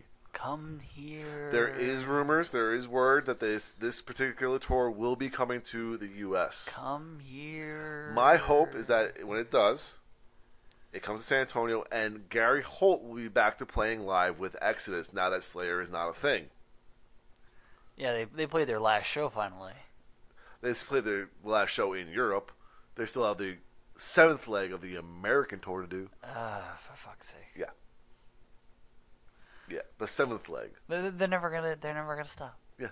Remember, we saw Kiss's farewell tour in 2000. We did. We saw that. What year is it? 2019, man. Come on.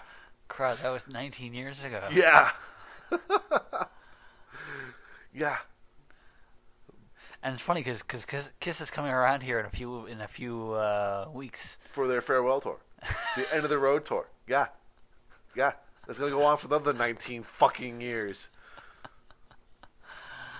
Again, I don't think Kiss is ever going to end. Gene Simmons and Paul Stanley might not do it anymore. But there will be a Kiss forever. It'll be Kiss, the Trans-Siberian Orchestra, Twinkies, and cockroaches at the end of the world. I'm guarantee it. That's okay. Yeah. I guess. I can live without the cockroaches. Dirty bastards. All right, Devil Driver have been forced to cancel their previously announced European tour. The trek, which was scheduled to take place in September and October, is being called off due to, quote, unexpected circumstances completely out of the control of the band, according to a press release. Okay. Yep. Ice Nine Kills will embark on the Octane Accelerator Tour in the fall. Support on the trek will come from Fit for a King, Light the Torch, Make Them Suffer, and Awake at Last. I'm sorry. The U.S. tour will kick off on October 29th in Cleveland, Ohio at House of Blues, hitting major cities across country before wrapping in New York City on December 1st at Webster Hall. There is a San Antonio date of November 14th at the Aztec. If it wasn't the Aztec, I'd consider going. Because it'd be a little expensive? Yeah. But it would sound amazing. Yeah, it would. Cannibal Corpse will embark on a North American headlining trek this fall. Support on the trek, which will kick off on October 20th in Houston, will come from Thy Art Is Murder and Perdition Temple. They're a band that I want to see. I want to see them live too. Like, I remember when Pete saw them live a couple years ago, he took a video, and it really is just them on stage being Cannibal Corpse. Like, there's no gimmick, there's nothing about it. It's just a bunch of guys in jeans and a t-shirt just going crazy. Yeah. And that's the kind of show I want to see. Yeah. Epica have announced 3 North American shows as part of their Design Your Universe 10th anniversary tour. The dates will see the band return to intimate venues in Montreal, Los Angeles, and New York. Cool. John 5 and the Creatures, which is comprised of world-renowned guitarist John 5, bassist Ian Ross, and drummer Logan Miles Nix, have announced the second leg of the Invasion Tour 2019. The trek will kick off on October 30th in Michigan and wrap up just before Thanksgiving. Jared James Nichols, who supported John 5 on the first leg of the Invasion Tour earlier this year, has once again been tapped to open, along with additional support from Reverend Jack. Cool. One-offs. All right, one-offs. On October 9th, Metallica will perform S&M 2, which is a celebration of the 20th anniversary of the original S&M concerts and album. and also commemorate the grand opening of the state-of-the-art Chase Center, a historic addition to San Francisco's waterfront. This one-night-only event will be shown in over 3,000 movie theaters around the world. S&M 2 will see Metallica joining forces once again with the San Francisco Symphony, led in part by legendary conductor Michael Tilson Thomas, as he kicks off his final season. The band will perform several tracks from the original 1999 S&M release, as well as symphonic versions of new songs released since then. That sounds exciting. That does sound exciting. I did not know that. I thought it was just going to be a reenactment of the original S&M concert. But now that they're actually adding new songs, that would be very, very interesting to hear. I also want to know who is composing. This guy is conducting. I want to know who is composing these new symphonic takes on these tracks. Because obviously, Michael Kamen is no longer around. He passed away several years ago. He did the original S&M. I want to know who is filling in. I'd say the same guy, probably. The conductor, too? Yeah. Possibly. Yeah. I don't always associate conductors with composing because those two can be mutually exclusive. Yeah.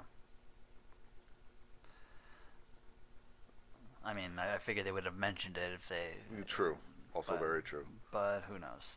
Also very true. All right. Are you ready for the charts? As ready as I can. Yeah, as ready as you can. Just prepare yourself for disappointment here. All right. Number one is somebody called NF, and the album's called The Search. It's a new one. I don't know. What? Yeah, exactly. Uh-huh. Yeah, we might as well start making like I'm an old, out of touch person comments now because totally old and out of touch at this point. Number two is Chance the Rapper. He has a new one called The Big Day. Number three is number 6 collaborations project by Ed Sheeran. Number 4 is Billie Eilish, When We All Fall Asleep, Where Do We Go? And number 5 is, I don't know why this guy's still a thing, Chris fucking Brown, Indigo. Yeah, you can not mention him from now on. Yeah, we can just talk about anybody else. But yeah, well, not anybody else. There's a lot of people I don't want to talk about. Yeah, but he's one of them. He's pretty high up on that list. Anyway, number 20, still in the top 20, is the Bohemian Rhapsody soundtrack. Make a little bit of a downslide from 19. Not huge. It's still going to be up there forever, probably. Oh, a new record out, allegedly new, is Dave's Picks, Volume 31, Uptown Theater, Chicago, Illinois, December 3rd, 1979, by the Grateful Dead. New release. Yeah, they always have, like, a new live thing come out. It's always charts high the first week and then disappears. Yeah. So... Okay, Elton John's Diamonds is at 30. 30. The Dirty 30. Greatest Hits. The regular, plain old Greatest Hits by Queen is a re-entry into the charts at number 44. Wow. 44. We got some soundtracks here from The Greatest Showman and The Lion King. Not a surprise. Creedence, Best of 56. Bob Marley, Best of 57. Okay. While you're doing that, you know what I saw a T-shirt of the other day? What's that? The code to get to Mike Tyson and Punch Out. It was just like you have passwords. Yeah. It was just the code. Nice. That was it. I was like, I want that. I don't know why. The Beatles one is at number 71. That sounds pretty awesome, though. I'll fucking take it. Up, up, down, down, left, right. Abbey Road is at number 90. Rumors, Fleetwood Mac is at number 93. Back in Black is at number 95. Yep. Guns N' Roses Greatest Hits 103. Eagles Greatest Hits 111. Scrolling. Michael Jackson 121. Red Hot Chili Peppers Greatest Hits 124. The Stranger Things soundtrack is a re-entry. This is the season 3 soundtrack, not on the charts last week. Back on it at 131. Elvis Presley. The Essential Elvis Presley is a re-entry at 138. That's a band I would like to have Volbeat cover, or artist I would like to have Volbeat cover on that album I want. That would be pretty fun. Mothership, Led Zeppelin is at 151. A Decade of Destruction, Five Finger Death Punch at 154. Nevermind, Nirvana, 168. Greatest Hits, Bon Jovi, 175. Greatest Hits, 1, 2, and 3 by Queen is at 183. Greatest Hits, Motley Crue, 184. Honk by the Rolling Stones, 186. Self-titled Sublime album, 188. Thriller, Michael Jackson, 192. And the White Album, closing out anything related to us, 198 on the top 200. I really want to know who decided that the album title Honk was a good idea. It was just Keith Richards blowing his nose. Great! If he can still blow his nose, for fuck's sake. He might, I mean, if he still even has a nose, that might just be deteriorated from all that cocaine use. You can just go up to him and go, moosh. You don't have a septum anymore. Alright, top 25, hard rock, ready? Yeah, go for it. Number 25 is a re-entry, Toxicity, System of a Down. Number 24 is the new record, Human Target by Thy Art Is Murder. Number 23 is Eclipse by Wolves at the Gate. That is a new album. Number 22 is a re-entry, Rage Against the Machine, self-titled. Ooh, wow. Number 21, 1X, 3 Days Grace. Number 20, Zeppelin 4. Number 19, All the Right Reasons, Nickelback. Number 18, Meteora, Linkin Park. Number 17, Experience Hendrix, The Best of Jimi Hendrix by Jimi Hendrix. Featuring Jimi Hendrix. Featuring Jimi Hendrix, produced by Jimi Hendrix, written by Jimi Hendrix. He totally roomed the shit out of it. Wow. You know it. Anyway, number 16 is Live at the Artist's Den, Soundgarden, new record. Number 16. Right on. Number 15 is The Greatest Hits by Three Doors Down. 14, Greatest Hits, Foo Fighters. 13, Greatest Hits, Def Leppard. Number 12 is Metallica, Black Album. 11 is Aerosmith's Greatest Hits. Number 10 is Linkin Park, Hyper Theory. Number 9 is Greatest Hits of Motley Crue. Number 8 is Greatest Hits of Queen, the Platinum Collection, 1, 2, and 3.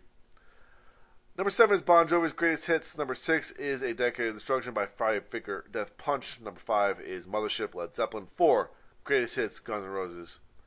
3, Back in Black. And of course, number 2, Greatest Hits, Queen. And number 1, Bohemian Rhapsody soundtrack, Queen. Yeah, so not much has changed. Not much has changed. It's going to be interesting. Next week, maybe we'll see some Volbeat. Maybe we'll see some Tool with the streaming. And then, of course, the week after that, we'll have some Slipknot. I'm sure they'll debut at number 1, if not number 1, very high up on the charts. For the hard rock charts, obviously, not the top 200. Yeah.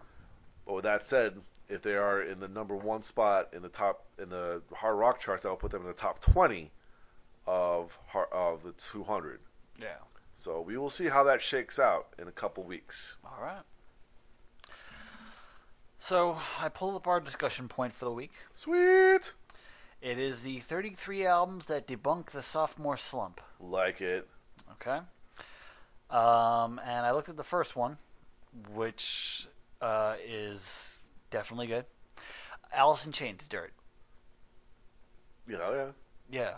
I don't think they released a bad album, period, so there's no slump regardless. No. Sophomore, fucking junior year, senior year, no. They're on it all the time. Yeah. I feel it was an even better album than Facelift. It might be, as far as their full albums go, it might be their best. I would have to possibly agree with that. I have to go. Yeah. It's one band that we could possibly do a discography, a 10-word review on.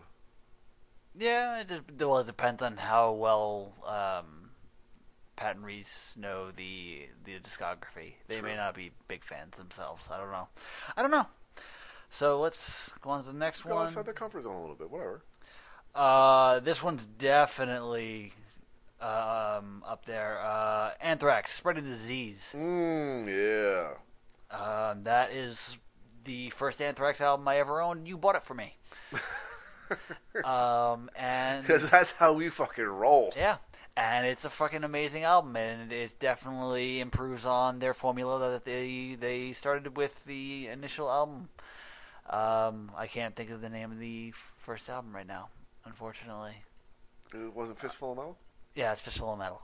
Yeah, I knew the album cover, I just couldn't think of the title. But Spreading the Disease is a fantastic album if you have not heard it, or If you've been living under a rock. actually the initial classic lineup, the albums they released were all great. So even some of the first few with John Bush. So I love some John Bush though. Avenged Sevenfold, Waking the Fallen. That is their second record. Yes, it is. That is a very good and valid point. And I would definitely have to say, yeah. Yeah. You were nutty for this album. I was nutty for this album for a very long time, and you know what? When I go back and listen to it now, I still enjoy it a lot. Mm-hmm. You know, I really enjoy it. And the fact of the matter is, if you do compare this record to the Sound of the Seventh Trumpets, I think that's what it was called. Yeah, it's night and day. Like the quality of record. You know, it's more polished. The songs are better. Everything sounds better. It's just a better record. Didn't they get more melodic on this album? A little bit more. Yeah, they definitely got more melodic, but that was kind of their trend anyway. But I just their songwriting was just so much better on the second record. Like it was kind of like I said, night and day, night and day. Yeah, similar style, but just quality wise, night and day. This one's an obvious one. Black Sabbath, Paranoid. Oh yeah, totally avoid the sophomore slump. Yeah, I mean, there's classics that are still. I'm sure Ozzy still pulls out to this day. I'm sure. You still probably hear a good 3 or 4 songs of that album on the radio. Oh yeah. You know, War Pigs, fucking Paranoid, of course. Depending on what radio station, you might even hear Fairies Wear Boots on the radio. Iron Man, of course. There's 4 of like the 8 to 9 tracks, 50% of the album right there. Yeah. I'm not. This one's more you than me. Deftones, Around the Fur. Yeah, definitely avoid the sophomore slump. I think that one made them a little bit of a bigger band. It got them a little bit more recognition. Well, this one had Shove It on it. Yeah, that had more recognizable songs, and I mean I didn't get into Deftones until later on in their career, like because I didn't really get into it when they first came out. I really much more enjoyed their later stuff, but they definitely avoided sophomore slump with that one. I mean, I think they just got better. You know, they became more like themselves, really. Gotcha. You know. Yeah. I don't care for them, so. I do. This one is kind of. We'll have to listen to some Deftones now.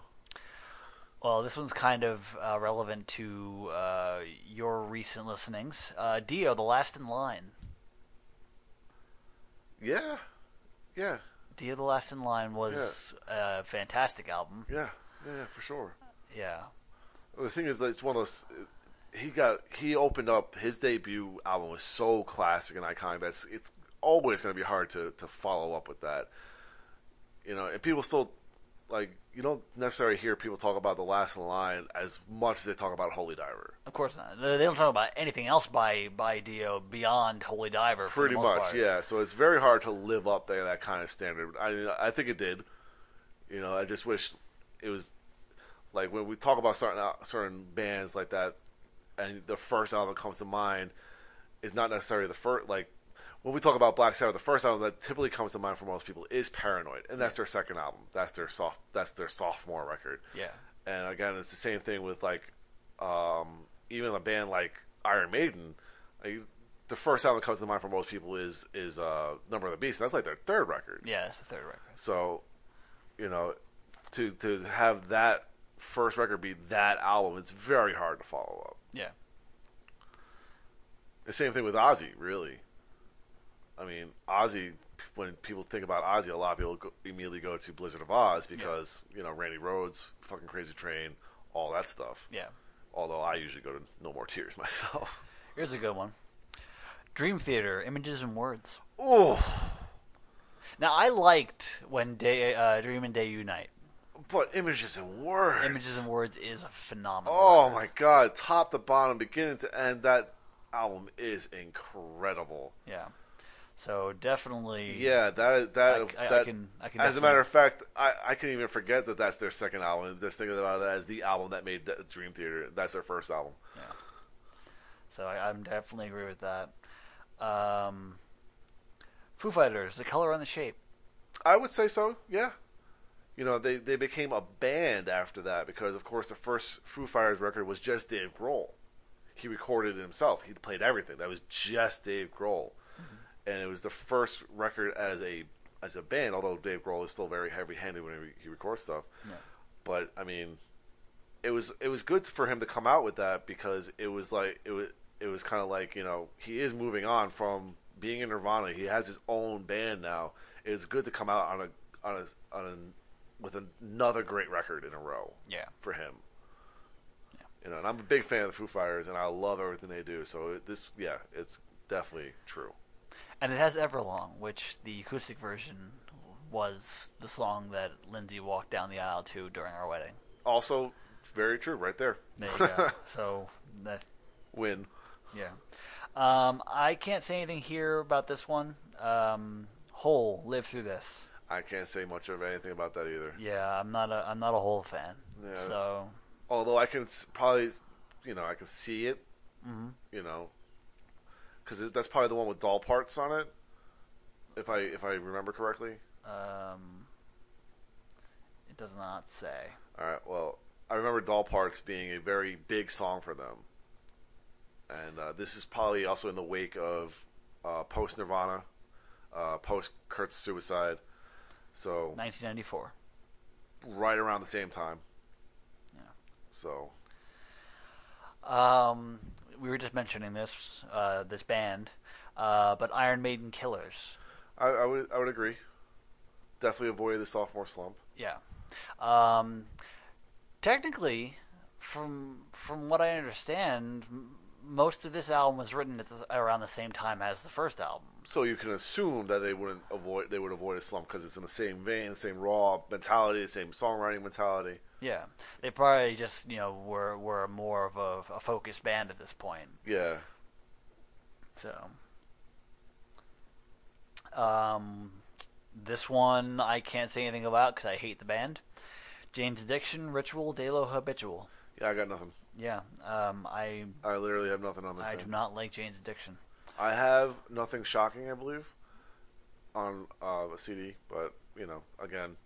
I don't know them enough to be able to comment. The only thing that they have done that I can actually enjoy is when I see a cover of Jane Says by Carrie Asher. That's about it. There you go. That's it. This one's a no-brainer. Judas Priest, Sad Wings of Destiny. That's a great one. Another great albums from start to finish. Not quite where they ended up, but still in the same hard rock category that they were starting off at. But what definitely better than Rock and Rolla. Yeah, for real. Yeah. So. I mean, I like Rock and Rolla, but Sad Wings of Destiny definitely trumps it 100%. This next one is more you than me, even though I do have the album. Killswitch Engage, Alive or Just Breathing. Oh, God. Yeah, because their first one, I think it was a self-titled one. I was on Ferret Records. It was just quality-wise and just songwriting-wise, they were a little all over the place, a little bit of a mess. And then Alive or Just Breathing is still, to this day, my favorite Killswitch Engage record. I love that album so much. I love everything about it. Jesse's voice on it sounds great. Even though the band is still very raw, the sound is very tight and very in the pocket, just so fucking good. I love that record. Yeah, I agree 100 fucking percent with that one. King Diamond, Abigail. I mean, we saw this album live. Yeah, it's one of my favorite concept albums of all time. You know, that's kind of like almost a no-brainer. And this is another one where people will immediately think of. Yeah, everyone when you hear King Diamond, this is what you think of. Yeah, like the band King Diamond, but usually when people think of the person King Diamond, a lot of people go to Mercyful Fate first. Okay, Led Zeppelin 2. Man, that's tough. I mean, of course, it avoided the topic of conversation here is it avoided the sophomore slump, and it totally did. It totally did. I remember back when I was working nights at Kohl's, I worked with a guy who was like in his 50s. He was a big Led Zeppelin fan, and we would just start the night. We wouldn't even say any words to each other. He would just put a finger 1 through 4, which means what Led Zeppelin album we're listening to start the night. Never said hi, just held up a number, 1 through 4. That was it, and it was always, for the most part, 2. He always picked 2. I am not as familiar with their catalog. I have it, but I'm not as familiar with it, so I can't really say much here. But they do say a whole lot of love and Ramble On being one of my favorite Led Zeppelin songs of all time. And one of the ones you still hear on the radio to this day. Yes, that's true. So, okay, so can't be avoided, but Limp Bizkit, Significant Other. I mean, that had the more singles on it, I guess. Yeah. But I mean, I think the thing that got me about $3 Bill, y'all, was that it was so much more intense and like. I really loved Counterfeit. I love that track. That's what the song that got me into them in the first place. Mm-hmm. And the thing is, they never made a song like that again. Yeah, you know, and that's the song I loved, and I really loved that song. So I mean, again. Significant Other had more hits. Yeah, it had a lot of singles. Again, I'm getting off topic because we're going by personal things. This is just saying albums that avoided the sophomore slump, and yes, it most certainly fucking did. Yeah, this one. Yeah. I think this one sold best of their entire catalog. So commercially, for sure. Yeah, it definitely. And probably, just thinking about songwriting and stuff like that, they had stuff that was more accessible. They were able to, to market themselves a little bit better. So yes, they most certainly avoided the sophomore slump with Significant Other. Yeah. Whether you like the band or not. Yeah. Well, you can definitely say this one because it's still on the charts. Linkin Park, Meteora. I would agree with it. Mm-hmm. Most certainly. Because I do enjoy that album. Although I actually enjoy Linkin Park. I've never had a problem with them. Yeah. Well, I mean, there isn't terribly much to hate, I'd say, unless you're just not a fan of radio-friendly rap rock. Yeah, pretty much. Yeah, I mean, they got a little bit more, melodic and less rappy as time went on, and that's probably what started with Meteora, because they started with Hybrid Theory very much in the new metal side. Yeah. And then they definitely took things a little bit more radio-friendly on the second one. Again, that comes with better songwriting and a little bit more focus on music and stuff like that. So, yeah. Now I always thought this was the third album, but I guess not. Marilyn Manson, Antichrist Superstar. Yeah, that was his third album. It was Portrait of American Family, Smells Like Children. Right, Smells Like Children. I think it was. I guess they consider that a B-sides thing? B-sides thing, because there was a lot of random stuff on it, I guess. Yeah, so Antichrist Superstar is considered to be... That's considered his sophomore album, huh? Yeah. And, yeah, that definitely avoided all sorts of slump. That record was incredible. Man, that was good. Yeah, I was to assume that it was the third album, too. My bad. Yeah, same here. Mastodon, Leviathan. Yeah, that's one of their best records. And of course, anything that has a concept for me is great. But when you do a concept album as your sophomore fucking record, that avoids all sorts of slump, I think. because it just goes to show songwriting ability, ambition, and just I don't know. But the thing is, that album is so fucking good from beginning to end. Mm-hmm. I agree. I'm not as familiar with it, unfortunately. Yeah, totally awesome. I would highly recommend it, dude. Here's a good one. Megadeth, Pete sells, but who's buying? This is a more refined band than that which released "Killing Is My Business" and "Business Is Good." I mean, we all know that initial album was released based on a whole lot of Venom. That's what I was thinking. Like, I think the second album was more Dave deciding to be Dave and not trying to compete with Metallica, or still like being butthurt by getting kicked out. I mean, obviously he still was clearly, but still, holy shit, it's fucking true. What? Discography for Marilyn Manson here: Portrait of an American Family, 1994, and then Antichrist Superstar is his second fucking record. Yeah. Blows your mind. Yep. Now I'm just going to. I just want to see something here. What they considered fucking. Oh, Smells Like Children was considered an EP. Really? Yes. Interesting. It was considered an fucking P. Weird. Okay. Sorry. Yeah. I was just. Since we were just talking about Megadeth and what they were stemming from, Metallica, Ride the Lightning, obvious. Yeah. I mean, just for songwriting alone. Yeah. I mean, they just took it up another fucking notch when it comes to songwriting. Yeah. You know, and sound. Like, definitely. Yeah. Avoid all sorts of slump on that one. Absolutely. Although some people tell you that they haven't released a good album since Kill 'Em All, but those fuckers are just ridiculous. Yeah. Motley Crue, Shout at the Devil. This one's more me. Yeah, I got nothing. Shout at the Devil is a friggin' phenomenal album. I think that you need to own it. Like, you personally need to own it. You looked at me. Yeah, you personally need to own it. It is a great record. Well, my birthday is tomorrow.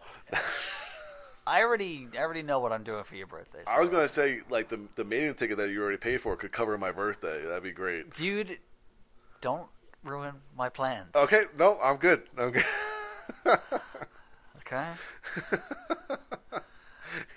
Anyway, Shout at the Devil is a phenomenal record. Obviously, the title track, Looks to Kill, Too Young to Fall in Love, the cover of Helter Skelter. I was going to say, this is, like we talked about before, this is the first album that people think about when you think about Motley Crue. Yeah, and this is them at their heaviest. Before they became radio friendly, but they were less raw and more refined. Better songwriting. Yeah. I think that has a lot to do with second albums. Like if you get some initial fame from your first album, and then you take it up a notch with your songwriting ability, your second album is going to be very good. But then you get those bands that are humongous off that first record. Mm-hmm. Like the Planets Align, they wrote amazing songs, but then they just suck at songwriting on the second one. Mm. I think that has to do a lot with that, and that has to do a lot with maturity. I think, you know, a lot of bands that we're talking about, their first one was so raw, so in your face, so blah blah blah blah, that when they got a little bit of fame, they kind of took a step back, looked at it, and they wrote better songs. Yeah. Motorhead, Overkill. I don't know enough about the Motorhead discography to be able to compare 1 to 2. Yeah, that's what I was going to say. Not even compare 1 to 2, but just talk about the album itself. Yeah, true. I know the title track is a classic. Yeah. So, but that's, I mean, I don't know enough about Motorhead as far as their discography. I don't have enough of their honest to God records. I have a collection. Yeah, it's quite extensive. So yeah, yeah. So 9 Inch Nails, Downward Spiral. Oh, I mean, again, we're getting off topic here because I always go more towards personal because I love fucking Pretty Hate Machine, but we're talking about avoiding the sophomore slump. Most certainly avoided the sophomore slump. Yeah. Again, better songwriting, better sounds, and just the overall appeal of the song Closer fucking stole the show. I feel like more songs from Pretty Hate Machine are hits, are known, but people, if you say Nine Inch Nails, Downward Spiral is what comes up. Yeah, it's the first thing that comes to mind. It's Closer, and it's also even Hurt. Also, because of the crossover appeal of the Johnny Cash cover, people who don't even listen to Nine Inch Nails, when they hear the name Nine Inch Nails, they think of that. Yeah. So, Nirvana, Nevermind. most certainly.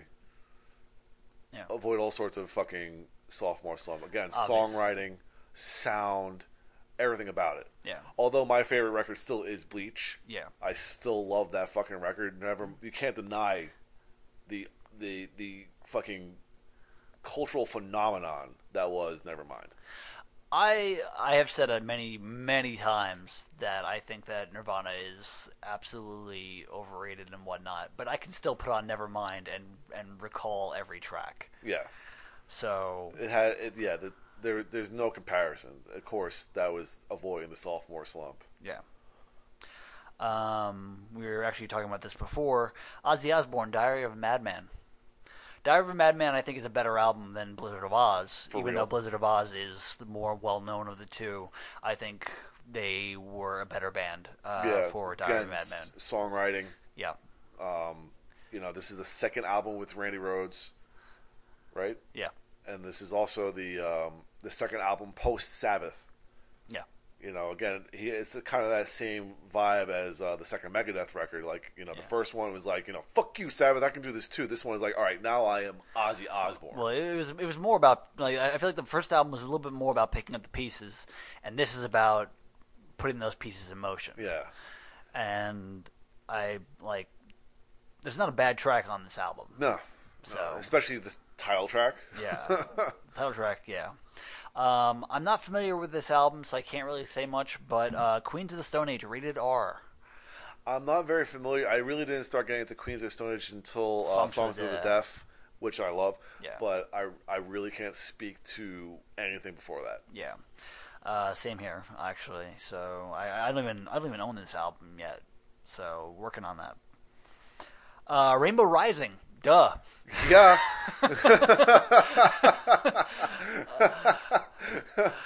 Duh. Are you going to try and insinuate that anything that Rainbow did with Ryan James Dio was bad? Like, what? I mean, this is one of those albums. This album was 6 songs long, and it was amazing from start to finish. Yeah, Stargazer alone. Okay. Yeah, even the ones that like are less memorable are still good. Yeah, there's no fuck, dude. I love that fucking record. It's better. It's even better than the first one. Yeah, for sure. From start to finish, fantastic. That is just a band of really talented people hitting their fucking stride. Here's one I'm not keen on: Slipknot, Iowa. You know what? The thing is, like, at the time it came out, I did not particularly like it. Mm-hmm. I had to listen to it a couple times afterwards, and of course, I love it now. And the thing is, a lot of people consider that to be the band's heaviest fucking record. This is the one, like, it was even heavier than Self-Titled. It was more in your face. It was more raw. It was more, abrasive. Yeah. And I think. This is where they kind of solidify themselves as a heavy metal band, not just a fucking new metal band, because they had a lot of the rap rock and on the self-titled one, but this one was more almost an extreme version of Slipknot, so to speak. Again, I like it more now than I did when it first came out, but so I can see where they come with that. I can see that, Yeah, actually, it says oftentimes metal bands make missteps after a successful first album, assuming the best way to follow things up is to water down their sound for a wider audience. Slipknot saw right past this flaw, and for their second record, they would go and release Iowa, arguably their heaviest and most aggressive album of all time. Exactly what I just said. And apparently, one of the things I read about the new record coming out today is that this is their best record in 15 years. So this is probably going to be the best record since Iowa. So if it sounds anything like Iowa, with some of the stuff mixed in from like Volume 3 and fucking Chapter 4, we should be in for a very, very good record. I heard just a little bit of it this morning. As I was leaving work, one of the guys was listening to it on his phone.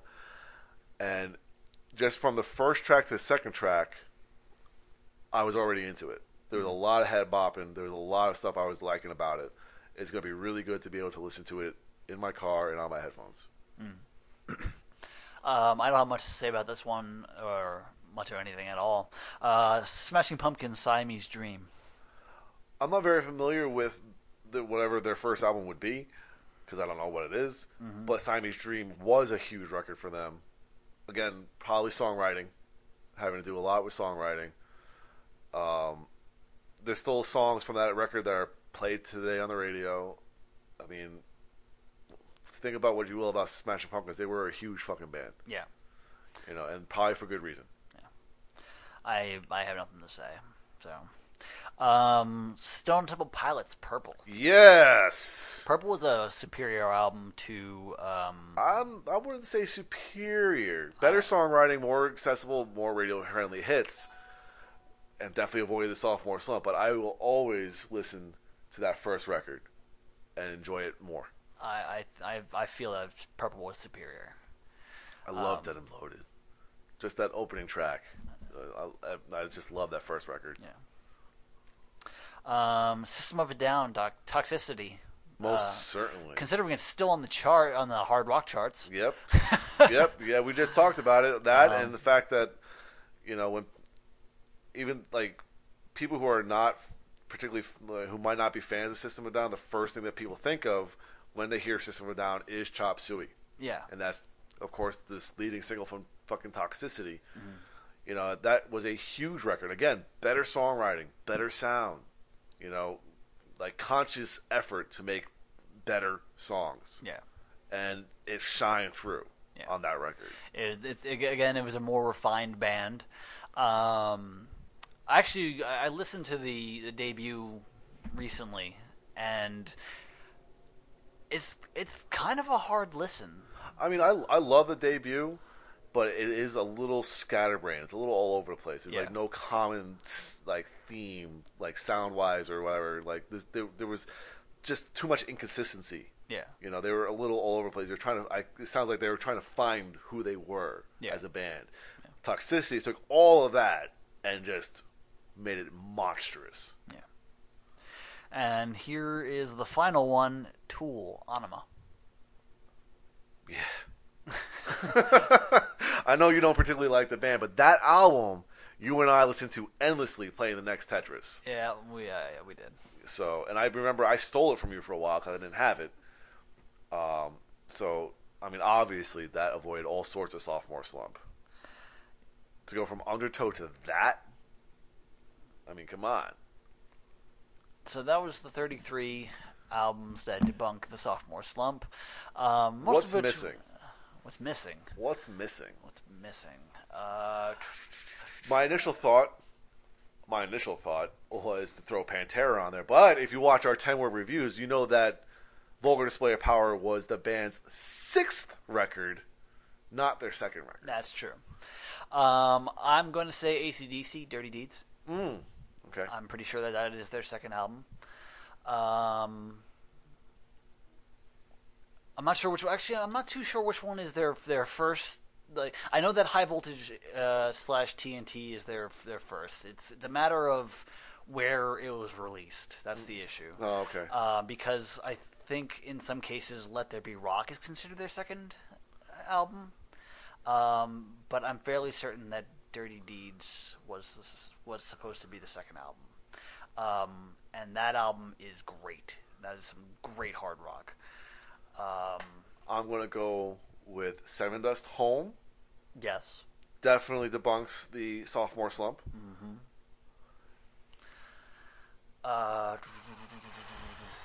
Like I need to like look at my CDs to be able to visualize this for myself. Aerosmith, Get Your Wings. Eels. Yes. Eels. Get Your Wings was definitely a great album from start to finish. Contains some of my favorite of their catalog. Lord of the Thighs, in particular. I think also Train After Rolling's on there. I think so too. Yeah.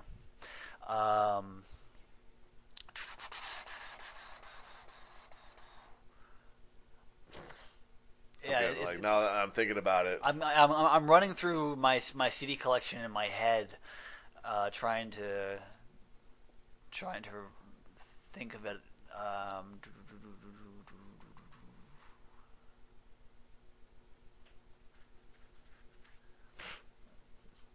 What? I can't think of anything off the top of my head. Yeah. Oh, I would probably have to say. I'd have to look it up. And make sure it's the second one. Symphony X Damnation Game. Damnation, as far as quality of songs, they definitely improved after a single album. Their first album was with a different singer, and it was them kind of finding their place. Damnation Game kind of hit home. So, just double checking. what? Yes. Okay. Tesseract, their second album, Altered State, was definitely avoiding any kind of sophomore slump. But actually, I think that was the album, at least for me, that got me very much into them. And like that album was almost like perfection as far as songwriting and whatnot goes. And again, just like you were saying, this is an album that featured a new singer. Mm-hmm. So they replaced their old singer, they got a new one, and again, it avoided all sorts of sophomore slump as far as I'm concerned. Nightwish, Oceanborn.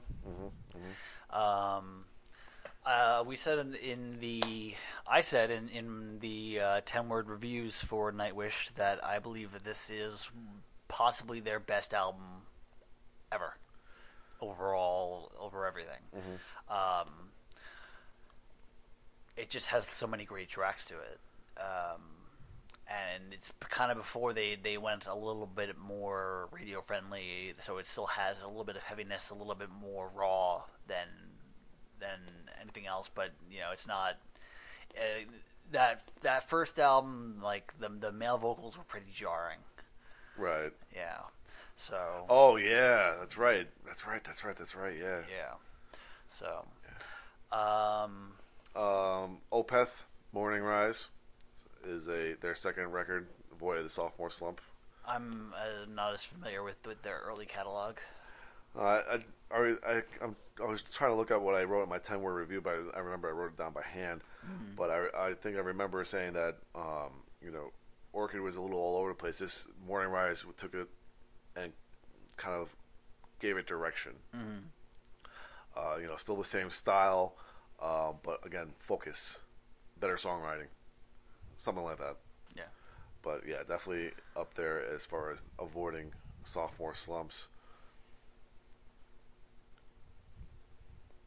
Damn, I cannot wait for that album. What album? The new Opeth record. Oh. I listened to one of the songs on vacation in both versions, Swedish and English, and it's just fucking awesome. Yeah. I just love the fact that also on their Wikipedia page here, no longer referred to as a death metal band. They are a Swedish-based progressive metal band. I fucking love it. Very nice. Fucking love it. All right. Okay. Other discographies. Yeah, it's a little hard to. Yeah, without visualizing it. Yeah. Again, I'd have to go through my catalog, my CDs one by one. Again, a lot of this would also be personal preference. I think so too. I would say, I mean, the second Blaze Bayley album, I think is awesome. Yeah. It comes down to. Some of the bands that we talked about on that list are very much more commercial bands and not so much underground bands, where like the success of the album financially was probably more along the lines of what they were thinking of as avoiding the sophomore slump. Yeah. You could say the same thing for Iced Earth. True. Yeah. Yeah. Night of the Storm Rider, a concept album as their second one. Definitely took everything that they had in the first album and kicked it up a notch. So. Yeah, again, I think we're getting to the point of personal preference here. Yeah. Instead of looking at it as a whole, and So I think we'll call it there then. It's not a bad idea. Because Warrior needs food. I actually need food badly. Yes, I do too. So, until next time, I'm Dan Mack. And this is Chris Mack. And we are the Slime.